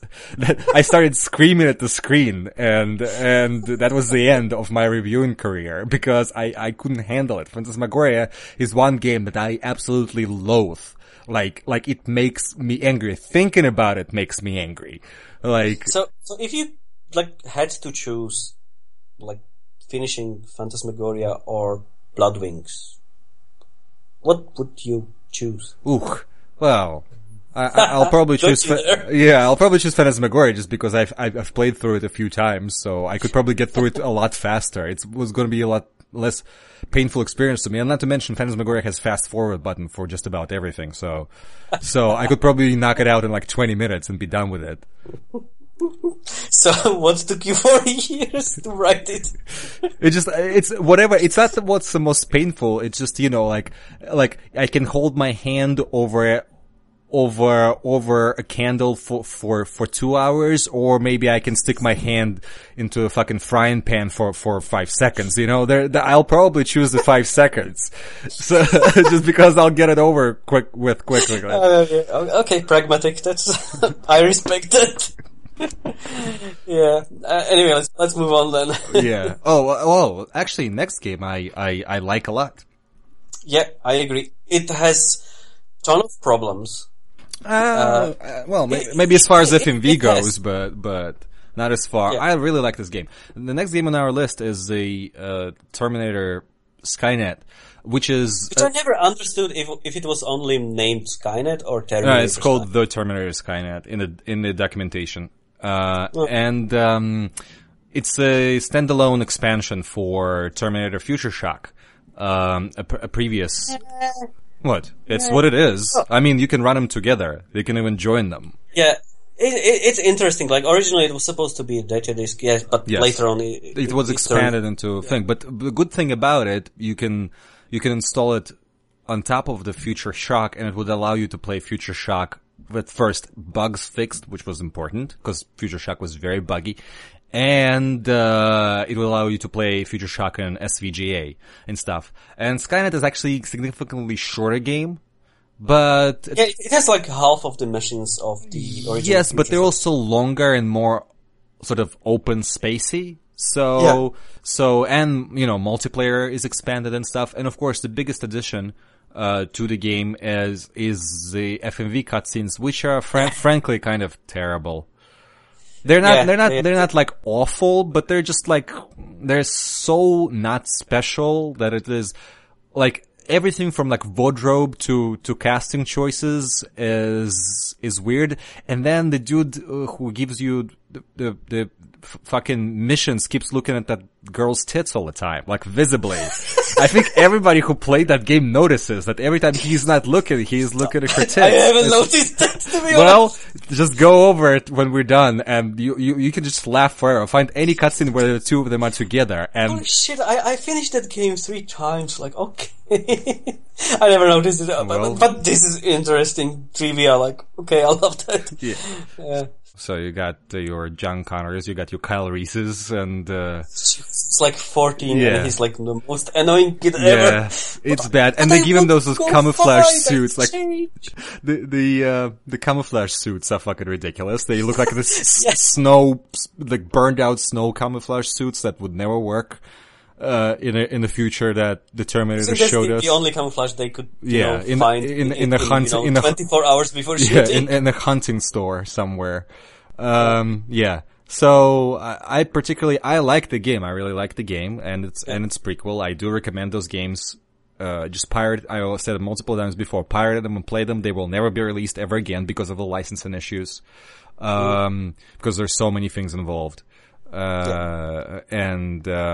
like and it's a shame. Yeah, it's a shame that there's one of those forgotten 90 shooters. Let's not forget that the Future Shock was a full real 3D first-person shooter before that Quake. That was the first game that actually like used free look and stuff. I think also. Well, not the first game, but out of mid-90s first-person shooters, it certainly, it did that before Quake or anybody else. So it's interesting. They're both really cool games. And I agree completely. It's a great game. Like, I'll get to FMV later on, but like just to maybe build up on a little bit what I think was great about Future Shock and Skynet is, yes, it was 3D. It was made by Bethesda. Mm-hmm. And in this game, you can see what is Bethesda today, in a sense. Well, it uses the same, like, X engine or whatever the fuck it was called, the Daggerfall, and all of their games ended up using. It's the X engine that was used in Daggerfall later on, and you can tell clearly. You can see clearly you you are in the city that is, destroyed over the nuclear holocaust. You can go into the buildings, explore them, and like you see Fallout 3, 4 in this game. Yeah. Actually, well, yeah. For the time, the environments are very detailed, and the weapons are cool, the designs are cool, the robots are cool. Like I really like this game, and then you get to pilot vehicles and stuff, and in multiplayer you can enter and leave vehicles and stuff. So, like it's like yes. I also think like the first mission of Skynet is I say one of the best built missions, like. From point of view, like a feeling you have from the playing, because you're infiltrating, Terminator base, and then you found out that they have a nuke there, and all of a sudden the big alarm is, and you are hunted by so many robots, and you cannot kill them all, so you just run to your Jeep, and all of a sudden you're trying to, you're driving with the Jeep through the robots, you're crashing them, you just want to go free away, and it's really great. Like the first mission is really, really, really fucking awesome. No, there's good games. I will always recommend those games. I think they're unfairly forgotten, and because they're licensed games, right? But this is like a case of a licensed game, of a license being But everyone well remembers used the to. Daggerfall. Like, everyone remembers Daggerfall. Yeah, but Daggerfall's an event, right? So it was well advertised and it was sort of brought out as an event. It was also very advertised at the time. And yeah, that's actually a very interesting thing. Like, this is the game that made Todd Howard. Because I think that was the second game he worked on. Oh, really? Yeah. He joined, I think I read an interview with him when he wanted to join Bethesda, and they told him like, you go fuck off and finish school first. So he finished school and applied again, and they told him to fuck off again. Wow. Anyway, one day he got in, and I think might start like 1994, 1995, but he worked on Future Shock and Skynet, and he was producer or something like that on Skynet. So, yeah, and I think he's building on the game since then. FMV. Well, for video production is a responsible guy named Brent Erickson. That's a very interesting person, because if you go over his list of work, you'll see that he worked on the old Tex Murphy games. Huh. And also Noctropolis. And he ended up... Okay, makes sense, yes.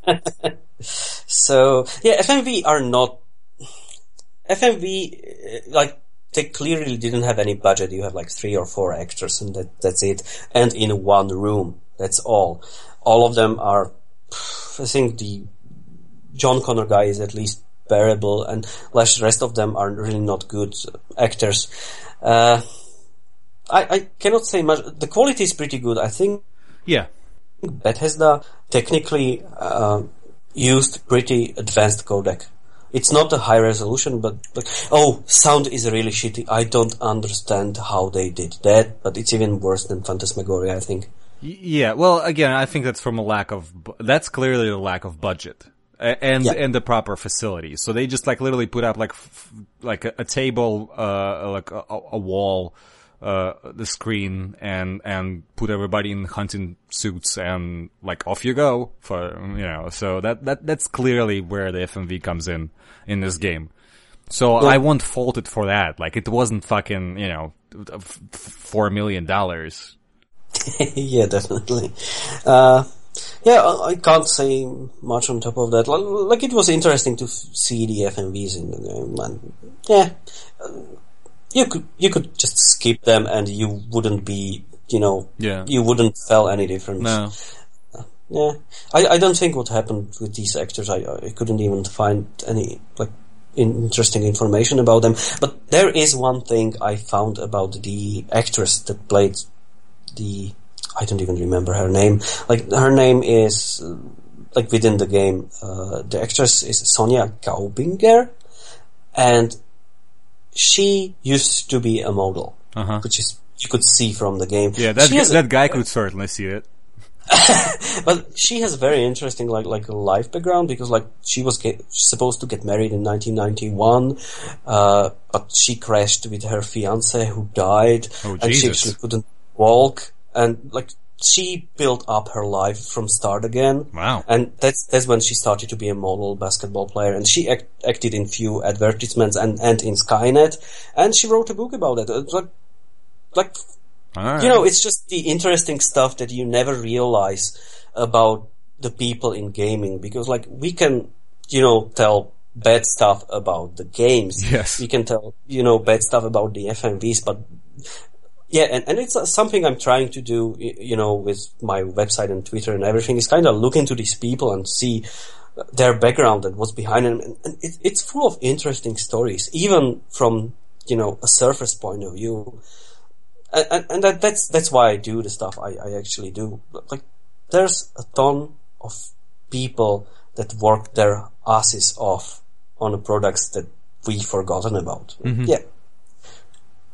Anyway, let's move on another one. Yeah, I don't have anything else from Skynet. Yeah, me neither. Play it. That's all. Yeah.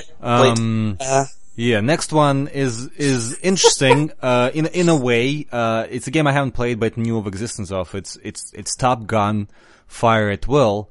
Well, at that point, I think it was a third Top Gun game on PC already.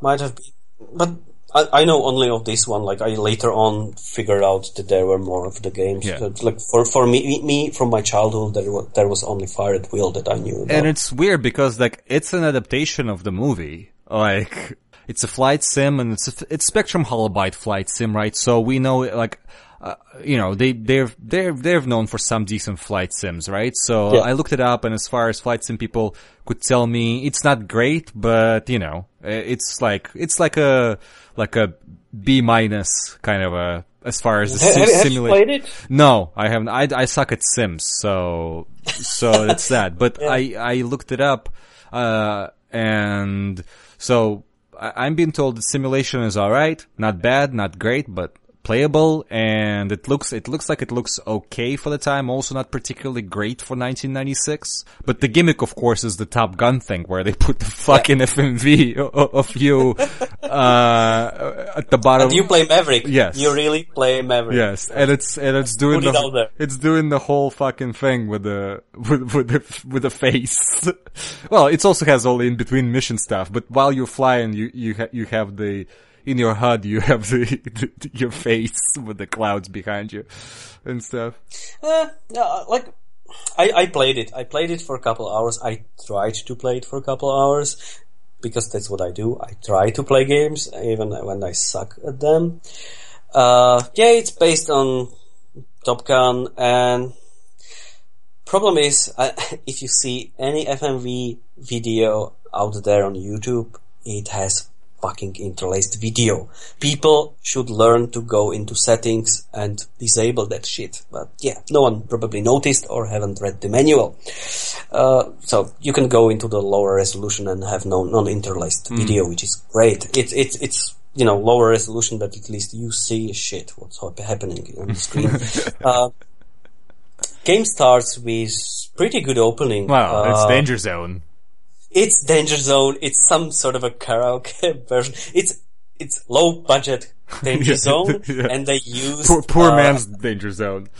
Yeah, and I think they used unused material from the movie. Possibly. Plus the original, and it kinda, I think, replaced one of the scenes from the movie, and it even does. Doesn't matter. It's a good scene. You see James Tolkien, who's the main actor from the movie, who's reprising. I didn't actually understood if he's playing the same character like in the movie or completely different one. I think he's supposed to be the same, but they took one of the characters out and replaced him. Replaced him with him. That makes no sense. But his character doesn't make sense, because in one part, like the game starts where he's your commanding officer, like in the movie, and he's, pestering you for some shit you did. And then all of a sudden he's taking you to Miramar and he's your, leader. Mm-hmm. And trainer. Like, what the fuck? Why? Well, yeah, I understand he's the famous actor, so they used him as much as possible. As you mentioned, I would say the simulator is pretty fine. Pretty arcade-ish. It's not like one of these, 100 buttons to just took off, because I think the takeoff is manual, but the landing is actually automatic. And if you use autopilot, you can finish the game by just having the autopilot. It takes you from waypoint to waypoint. It aims for you. Nice. And you just hit the button and I love the games that play themselves. First mission is you learn to fly, go to waypoints, and it tries to replicate the mood of the movie, where you just fly by the towers. I don't know if that is it, but I mean the communication between characters during the flight. Yes. You have this chatter, very similar to Wing Commander when the characters are talking about, but in here they talk a lot during the mission. They actually don't stop talking. They talk all the time during the mission. And there's, random attack, just to surprise you, and, this other pilot is trashing you, blah, blah, blah. And second mission was, I think, duel with the James Tolkien character. And I couldn't shut him down. So I just used autopilot, and it started following him, and I just hit, after a few minutes, I just hit the space button, which is fire, and it killed him. And okay, I can finish the game this way. The whole story follows. You are on Miramar training, and there's a war brewing in Cuba or something. Mm-hmm. There is a mercenary group flying from Russia. They are called the Cadre, and there's the backstory where a leader of this group was, I think his colleague was shot down by your father, or it's really like a plot from some B movie. Wow, Top Gun. Let's come on. It's Top Gun. I mean, the only it's Top Gun. It's Top Gun in a good and in a bad. Yeah, well, the only way it should have had like a shirtless volleyball simulator somewhere. Playing with the boys. It's a terrible movie. Oh my god, I don't know why people like it so much. Like, you watch it now, like I watched the re-release when it was in theaters again, and all I could think is like how bad it is. Oh my god, that movie made so much money. And there's another one coming. God, oh no. Yeah. Okay, so. But that's that from me. I haven't played it. I just looked it up, and it looks like something I probably wouldn't play. Well, I think we're now coming up on the case of a rose tattoo. Oh. Also 1996. Okay, to be honest, it's 1996, the case of the rose tattoo, and I saw a 10-minute video. I don't have much to say about that. It's apparently, from the reviews, it's one of the best Sherlock Holmes games. Yes, it's considered to be. It's definitely better than its predecessor, which is better remembered, but I think it's sort of overrated. The case of a serrated scalpel. Didn't even play that one. It's a fine game with cool art style and everything, but it's really pixel hunty, and I think it's really fiddly. I think the case of Rose Tattoo fixed a lot of those problems, but I think the biggest thing at the time was, and correct me listeners if I'm wrong with this, but most people could not play it for some kind of a technical issue. Like, I remember that being widely the case, where most people who got it couldn't run it. I don't exactly remember why, and I didn't really bother looking it up, but I seem to remember that being the case. Maybe I'm wrong. But yeah, so it's a Sherlock Holmes game. Now it's in high resolution SVGA, and instead of like the first Lost Files of Sherlock Holmes game was all hand drawn, well, not hand drawn, pixel art. This game now has digitized actors for everything, and like when you enter conversations, they sort of stop their predefined animations, and actually a digitized sequence plays out on top of the background and stuff. So looks pretty nice. And stuff, and pretty well written and stuff, and pretty well acted. I mean, there's really not much for me to say about it. I have never finished it, so I haven't played much of it. So I I really don't know. But yeah, some people who did get to play it seem to like it. Yeah, that's what I kind of heard from you anyway, so that's it. Yeah. What do we have next? Well, we have Waterworld. Let's talk about Waterworld first. Yeah. That's actually a very interesting project. That's a game that time forgot. Completely. I don't even understand why, to be honest. Because it's Waterworld. So I think that's actually it's about it's a weird license, right? So it's 2 years. That game came out it wasn't a tie-in. Yeah. So it's a licensed game that came out 2 years after the movie that everybody fucking hated. I didn't. Yes, I know, but for most of the wrong reasons. Let's face it, like it was hailed as as like the worst movie of all time around the time. It's not even close to the worst movie of all time. Bullshit, it's just it was overblownly expensive. Yes. Everyone kind of hated it. It's an expensive, and because people maybe expected more than a Mad Max ripoff. Yeah, whatever. To be honest, I was thinking about if this is worse than Pirates of the Caribbean or not. No, it isn't. It's on the same level. It's the summer blockbuster movie. First Pirates of the Caribbean is really good. What the fuck are you talking about? Whatever. You know what? Dennis Hopper is fucking great in the movie. Yeah, well, and he got a Razzie for that. So he did? Yeah, he did, yeah. Come on, he was really funny. Yeah, he's great. What the? Yeah, that's the thing. Like, if you like Mad Max, there is nothing wrong with watching fucking Waterworld, because it's essentially Road Warrior, but with bigger budget and on water instead of fucking sand. Like, that's what it is. It's fucking long. It could be shorter for 30 Yeah, it's true. But it's not a bad fucking movie. And, surprisingly, to tie it in, Waterworld is actually not a bad fucking game. It's actually a pretty good game. It's a pretty good game too. And it's weird because it also has a fairly interesting solution for the FMV as well, because they use footage from the movie and sometimes they edit around it to sort of make it fit into the new footage that they shot, and sometimes they just flat out composite people on top of the old footage. No. They actually used the original actors from the movie, the lesser knowns. Right, but there's also moments when they're clearly compositing a new thing on top of the, like they put the actors in front of like a green screen, and then they play like some footage from the movie like behind them and stuff. Okay, yeah. So, but it's actually fairly well used. The acting is decent. You can see that one guy that's remotely famous is in it. I forget his name. One of the character actors. I don't remember the names, but I know it's the guys who actually played in the movie, and that they reprised their roles, which is pretty great. I loved what they did with the FMVs. The FMVs is good quality. They have decent wardrobe, and the editing of the footage from the movie, like when it's worked into those cutscenes, is actually, I mean, it's nicely done.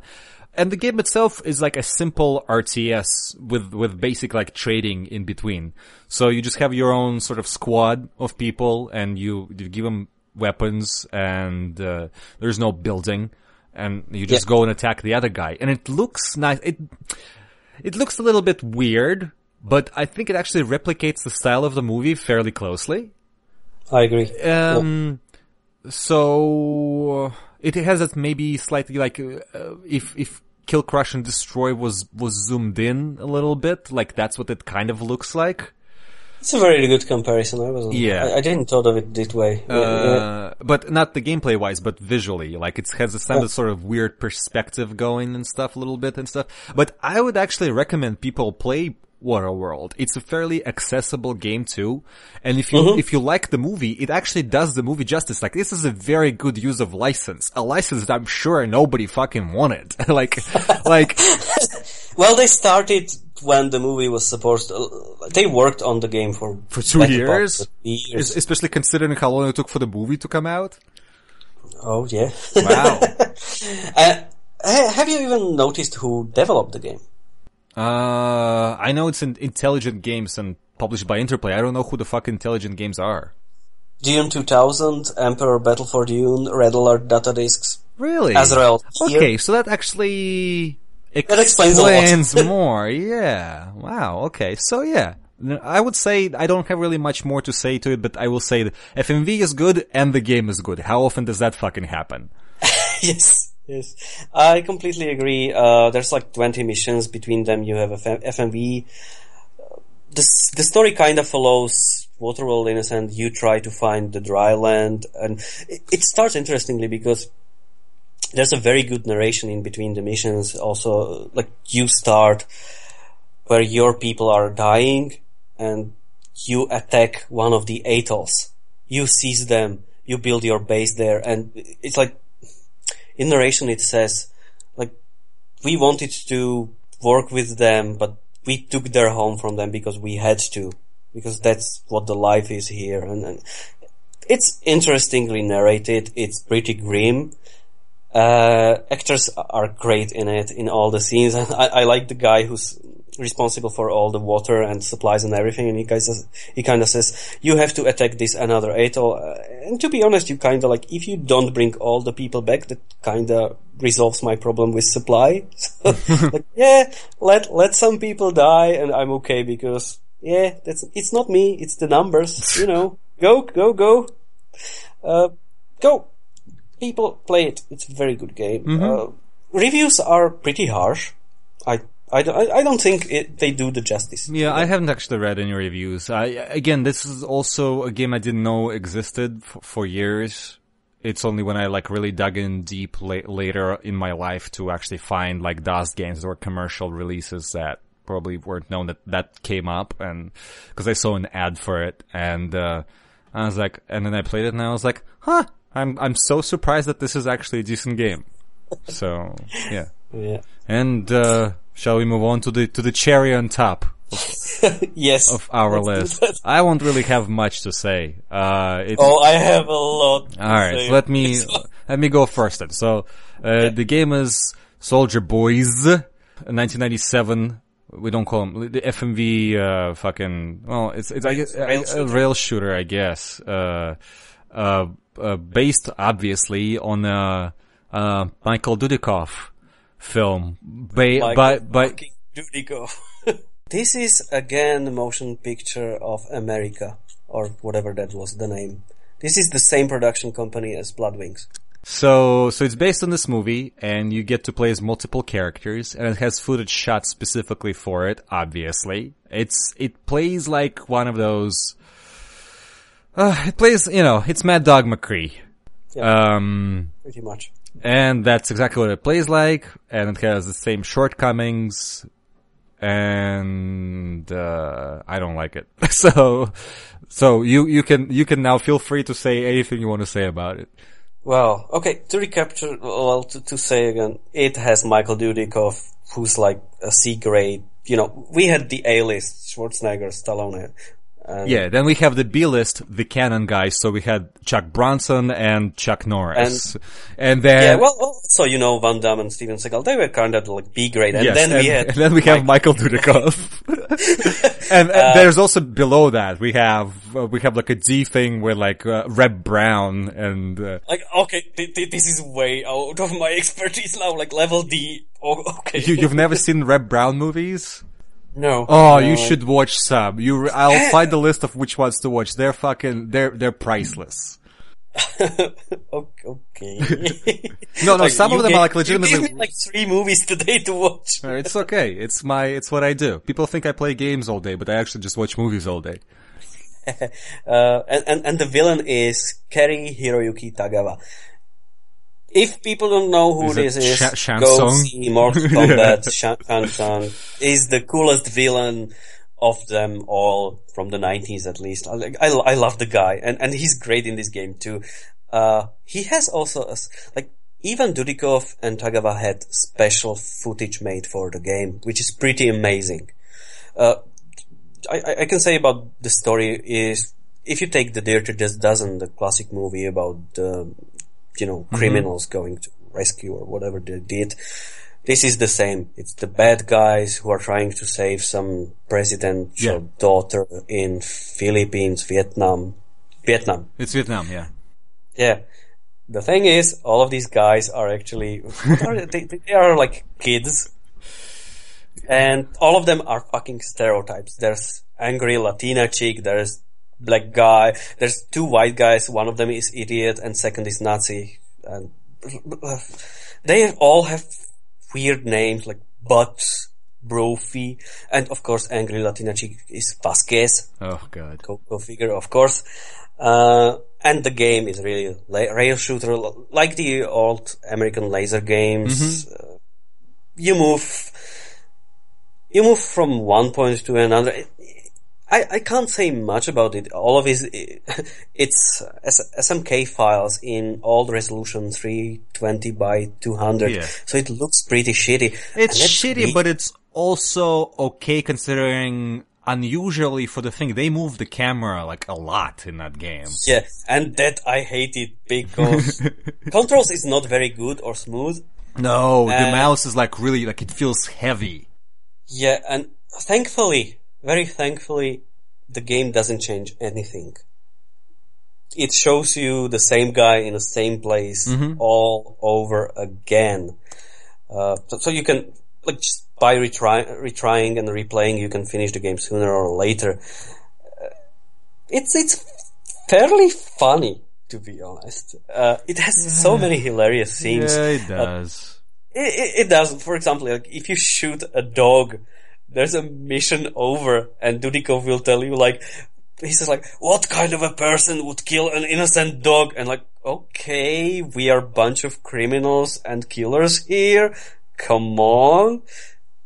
That's just one of the things. But the best part is, you finished it, right? No. You didn't. Okay. I finished the movie. Okay. In the movie, do you remember when they went to the hookers? Something like that. It has been 20 years, you know that, right? I saw it this year. Oh movie, god, just because. why? Okay, just imagine, there's the guy, Brophy, and he goes to the hotel, which is just the house full of hookers. And there's a mission that you have to kind of sleep with every one of them and to extract the information from them. But before you are allowed to do that, you need to have a condom. And to get a condom, you have a scene. And you know when someone, I don't know how it's called, when someone hides something behind, there's a condom, it's hidden under some trinket, and there's 3 of them, and that lady is shuffling them, and you need to watch that shuffling. Yeah. And you need to pick the correct place where the condom is. And if you don't, they throw you out. So you return, and if you find the condom, you are allowed to go sleep with each of the hookers. And it's like so bizarre. And when you get the condom, that character says, "All right." Oh god. It's so awesome. And bizarre and absolutely like mind-boggling. I might play it now. Like, go play it. It's just fun. It's fun. Yeah. No, nothing extra. Like, you can finish game in 40 minutes or so. Yeah, unlike, that's my memory. I just stopped playing at one point because I just didn't care. I actually had that game, in the pirated collection with like all the other rail shooters. So it was like a little bit cut down, so it didn't have some of the cutscenes, but it had just enough for the game. And there's another great scene, towards the end of the game. You are pursued, guys are chasing you, and you have to go through minefield, and you go through the minefield by going left or right, and you move the mouse over to, right or left, and the character is actually saying left or right, left or right. You do that probably in a sequence of 5 or 6 times, and like, after end of this sequence, all you hear in your ears is left, left, or it's awesome. And we should get to the best part. Oh, of course. Well, you go for it. Okay. This movie was shot on location in Philippines, and the supplemental part was made by 2 very interesting guys, and one of them is named Matthew Libatic and Darren Aronofsky, which people should probably know. Darren Aronofsky is one of the most prolific directors today. Right. And Matt is probably his most often collaborated cinematographer. DP. like both of them have Oscars, and Soldier Boys is, I think, if I don't take into consideration their, work on the short movies, or when was Pi made? Pi was in 1996. Was it? I think it was maybe a little bit after that. Let's Yeah, see. and as this was shot together with the movie, which was probably in 1995 or 1998. So Aronofsky was still in college then. Yeah, so this is probably their first full-length movie work they worked on. And for many years, I even remember like a half year ago or a year ago, this wasn't even mentioned in their IMDb pages. So somebody just added it recently. I don't know. I would be pretty proud of this work, to be honest. Everyone has to start somewhere. Well, of course. I think we are over with this list. Yeah, we're done finally. It actually was a pretty comprehensive list of all things considered. So yeah. It's like 15 games. I kind of thought we will fly through them. No, it never happens. That never happens. You always say it's going to be 45 minutes, like 3 hours later. Yeah. So most of these games are probably not worth playing, except for the couple that we have mentioned. But each of them is worth at least seeing. Oh, yes. Except Marco Polo, go see TV series. Zorro is not worth seeing. Yeah, well, you can't even see it on YouTube. Or playing. Yeah, that's some of the FMVs that are forgotten. From this list, now that I think of it, maybe if we ignore Rebel Assault or Sherlock Holmes, Dracula is pretty known, but most of these games are pretty forgotten. Anyway. Yes. Yeah. That was fun. It was fun. Well, thanks for being here. Maybe we can separate a bunch more next time with a sort of encompassing topic and discuss more in the future. I'd be happy to, definitely. Right. And dear listeners, if you have a topic that you would like to speak, a DOS related topic that you can speak for talk for an hour and a half, 2 hours about, and just don't hesitate to contact me on Twitter, and you could be here on this podcast talking about stuff that you love that I'm sure somebody will listen to. Yay, fame! So that's it. Well, thank you very much, sir, for being here. But where can people find you and your work online?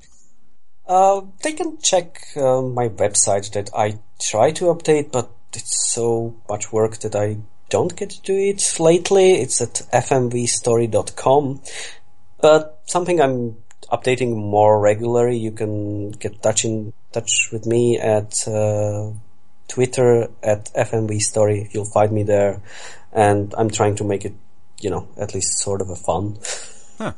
Yeah, that's really cool. And actually, while you're here, I might as well give you the shout out for people who follow me some people who follow me on Twitter, probably know that I have been posting a lot of old PC gaming ads, pictures. And the thing is, I did originally just whatchamacallit, I originally found them in scans of all magazines, like on the spot, essentially. I still do that, where I just open a random issue of an old magazine and just start pulling out ads. But at one point, you have shared with most of the ads that you see, actually, people see on Twitter came from you, because you send me nearly 30 gigabytes of ads. And I want to stress it, gigabytes. And I was very happy to do that because, that was one of the projects I did for a longer time. And I think I was unemployed for 3 months, 2 years ago. And what I did is I was just extracting and archiving anything that I had, but I wasn't really able to do anything with it. So when you kind of asked me for a few of them, I said fuck it, I have 30 gigs of it, go take it all. And I was happy to do that because there's no reason for me, having that stored and do nothing with it. People should see all of this stuff. So I'm happy that you got it and that you are using it. Thanks for sharing it because so credit where it's due. I did not find that many ads all at once. It's an incredible archive. So thank you very much. So now people know. I don't think I mention it that often, but yeah. Now everybody knows. Hopefully everybody who listened for 2 hours at least knows. Well, who would listen to end of this? Like, it's like 2 hours. It's okay. I have a podcast at over 3 hours, so. No, Anatoly, to be honest, I haven't listened to all of them, but like, this is one of the most comprehensive folk podcasts you do, and like, I love them, to be honest, and I'm very happy to be here. Thank you. I'm happy. I'm happy that people actually suggest themselves. That's all people do. People need to suggest themselves to be on this podcast. I can sit down and talk. So somebody who knows better than I do of what they're talking about, I'm always happy to have them. Well, yeah, people, if you don't know what you're talking about, just write Anatoly email. Yeah, well, thanks for being here again, and thanks to everybody who listened this far, and hopefully we can hear each other again on another episode of Das Nostalgia Podcast. Goodbye. Goodbye.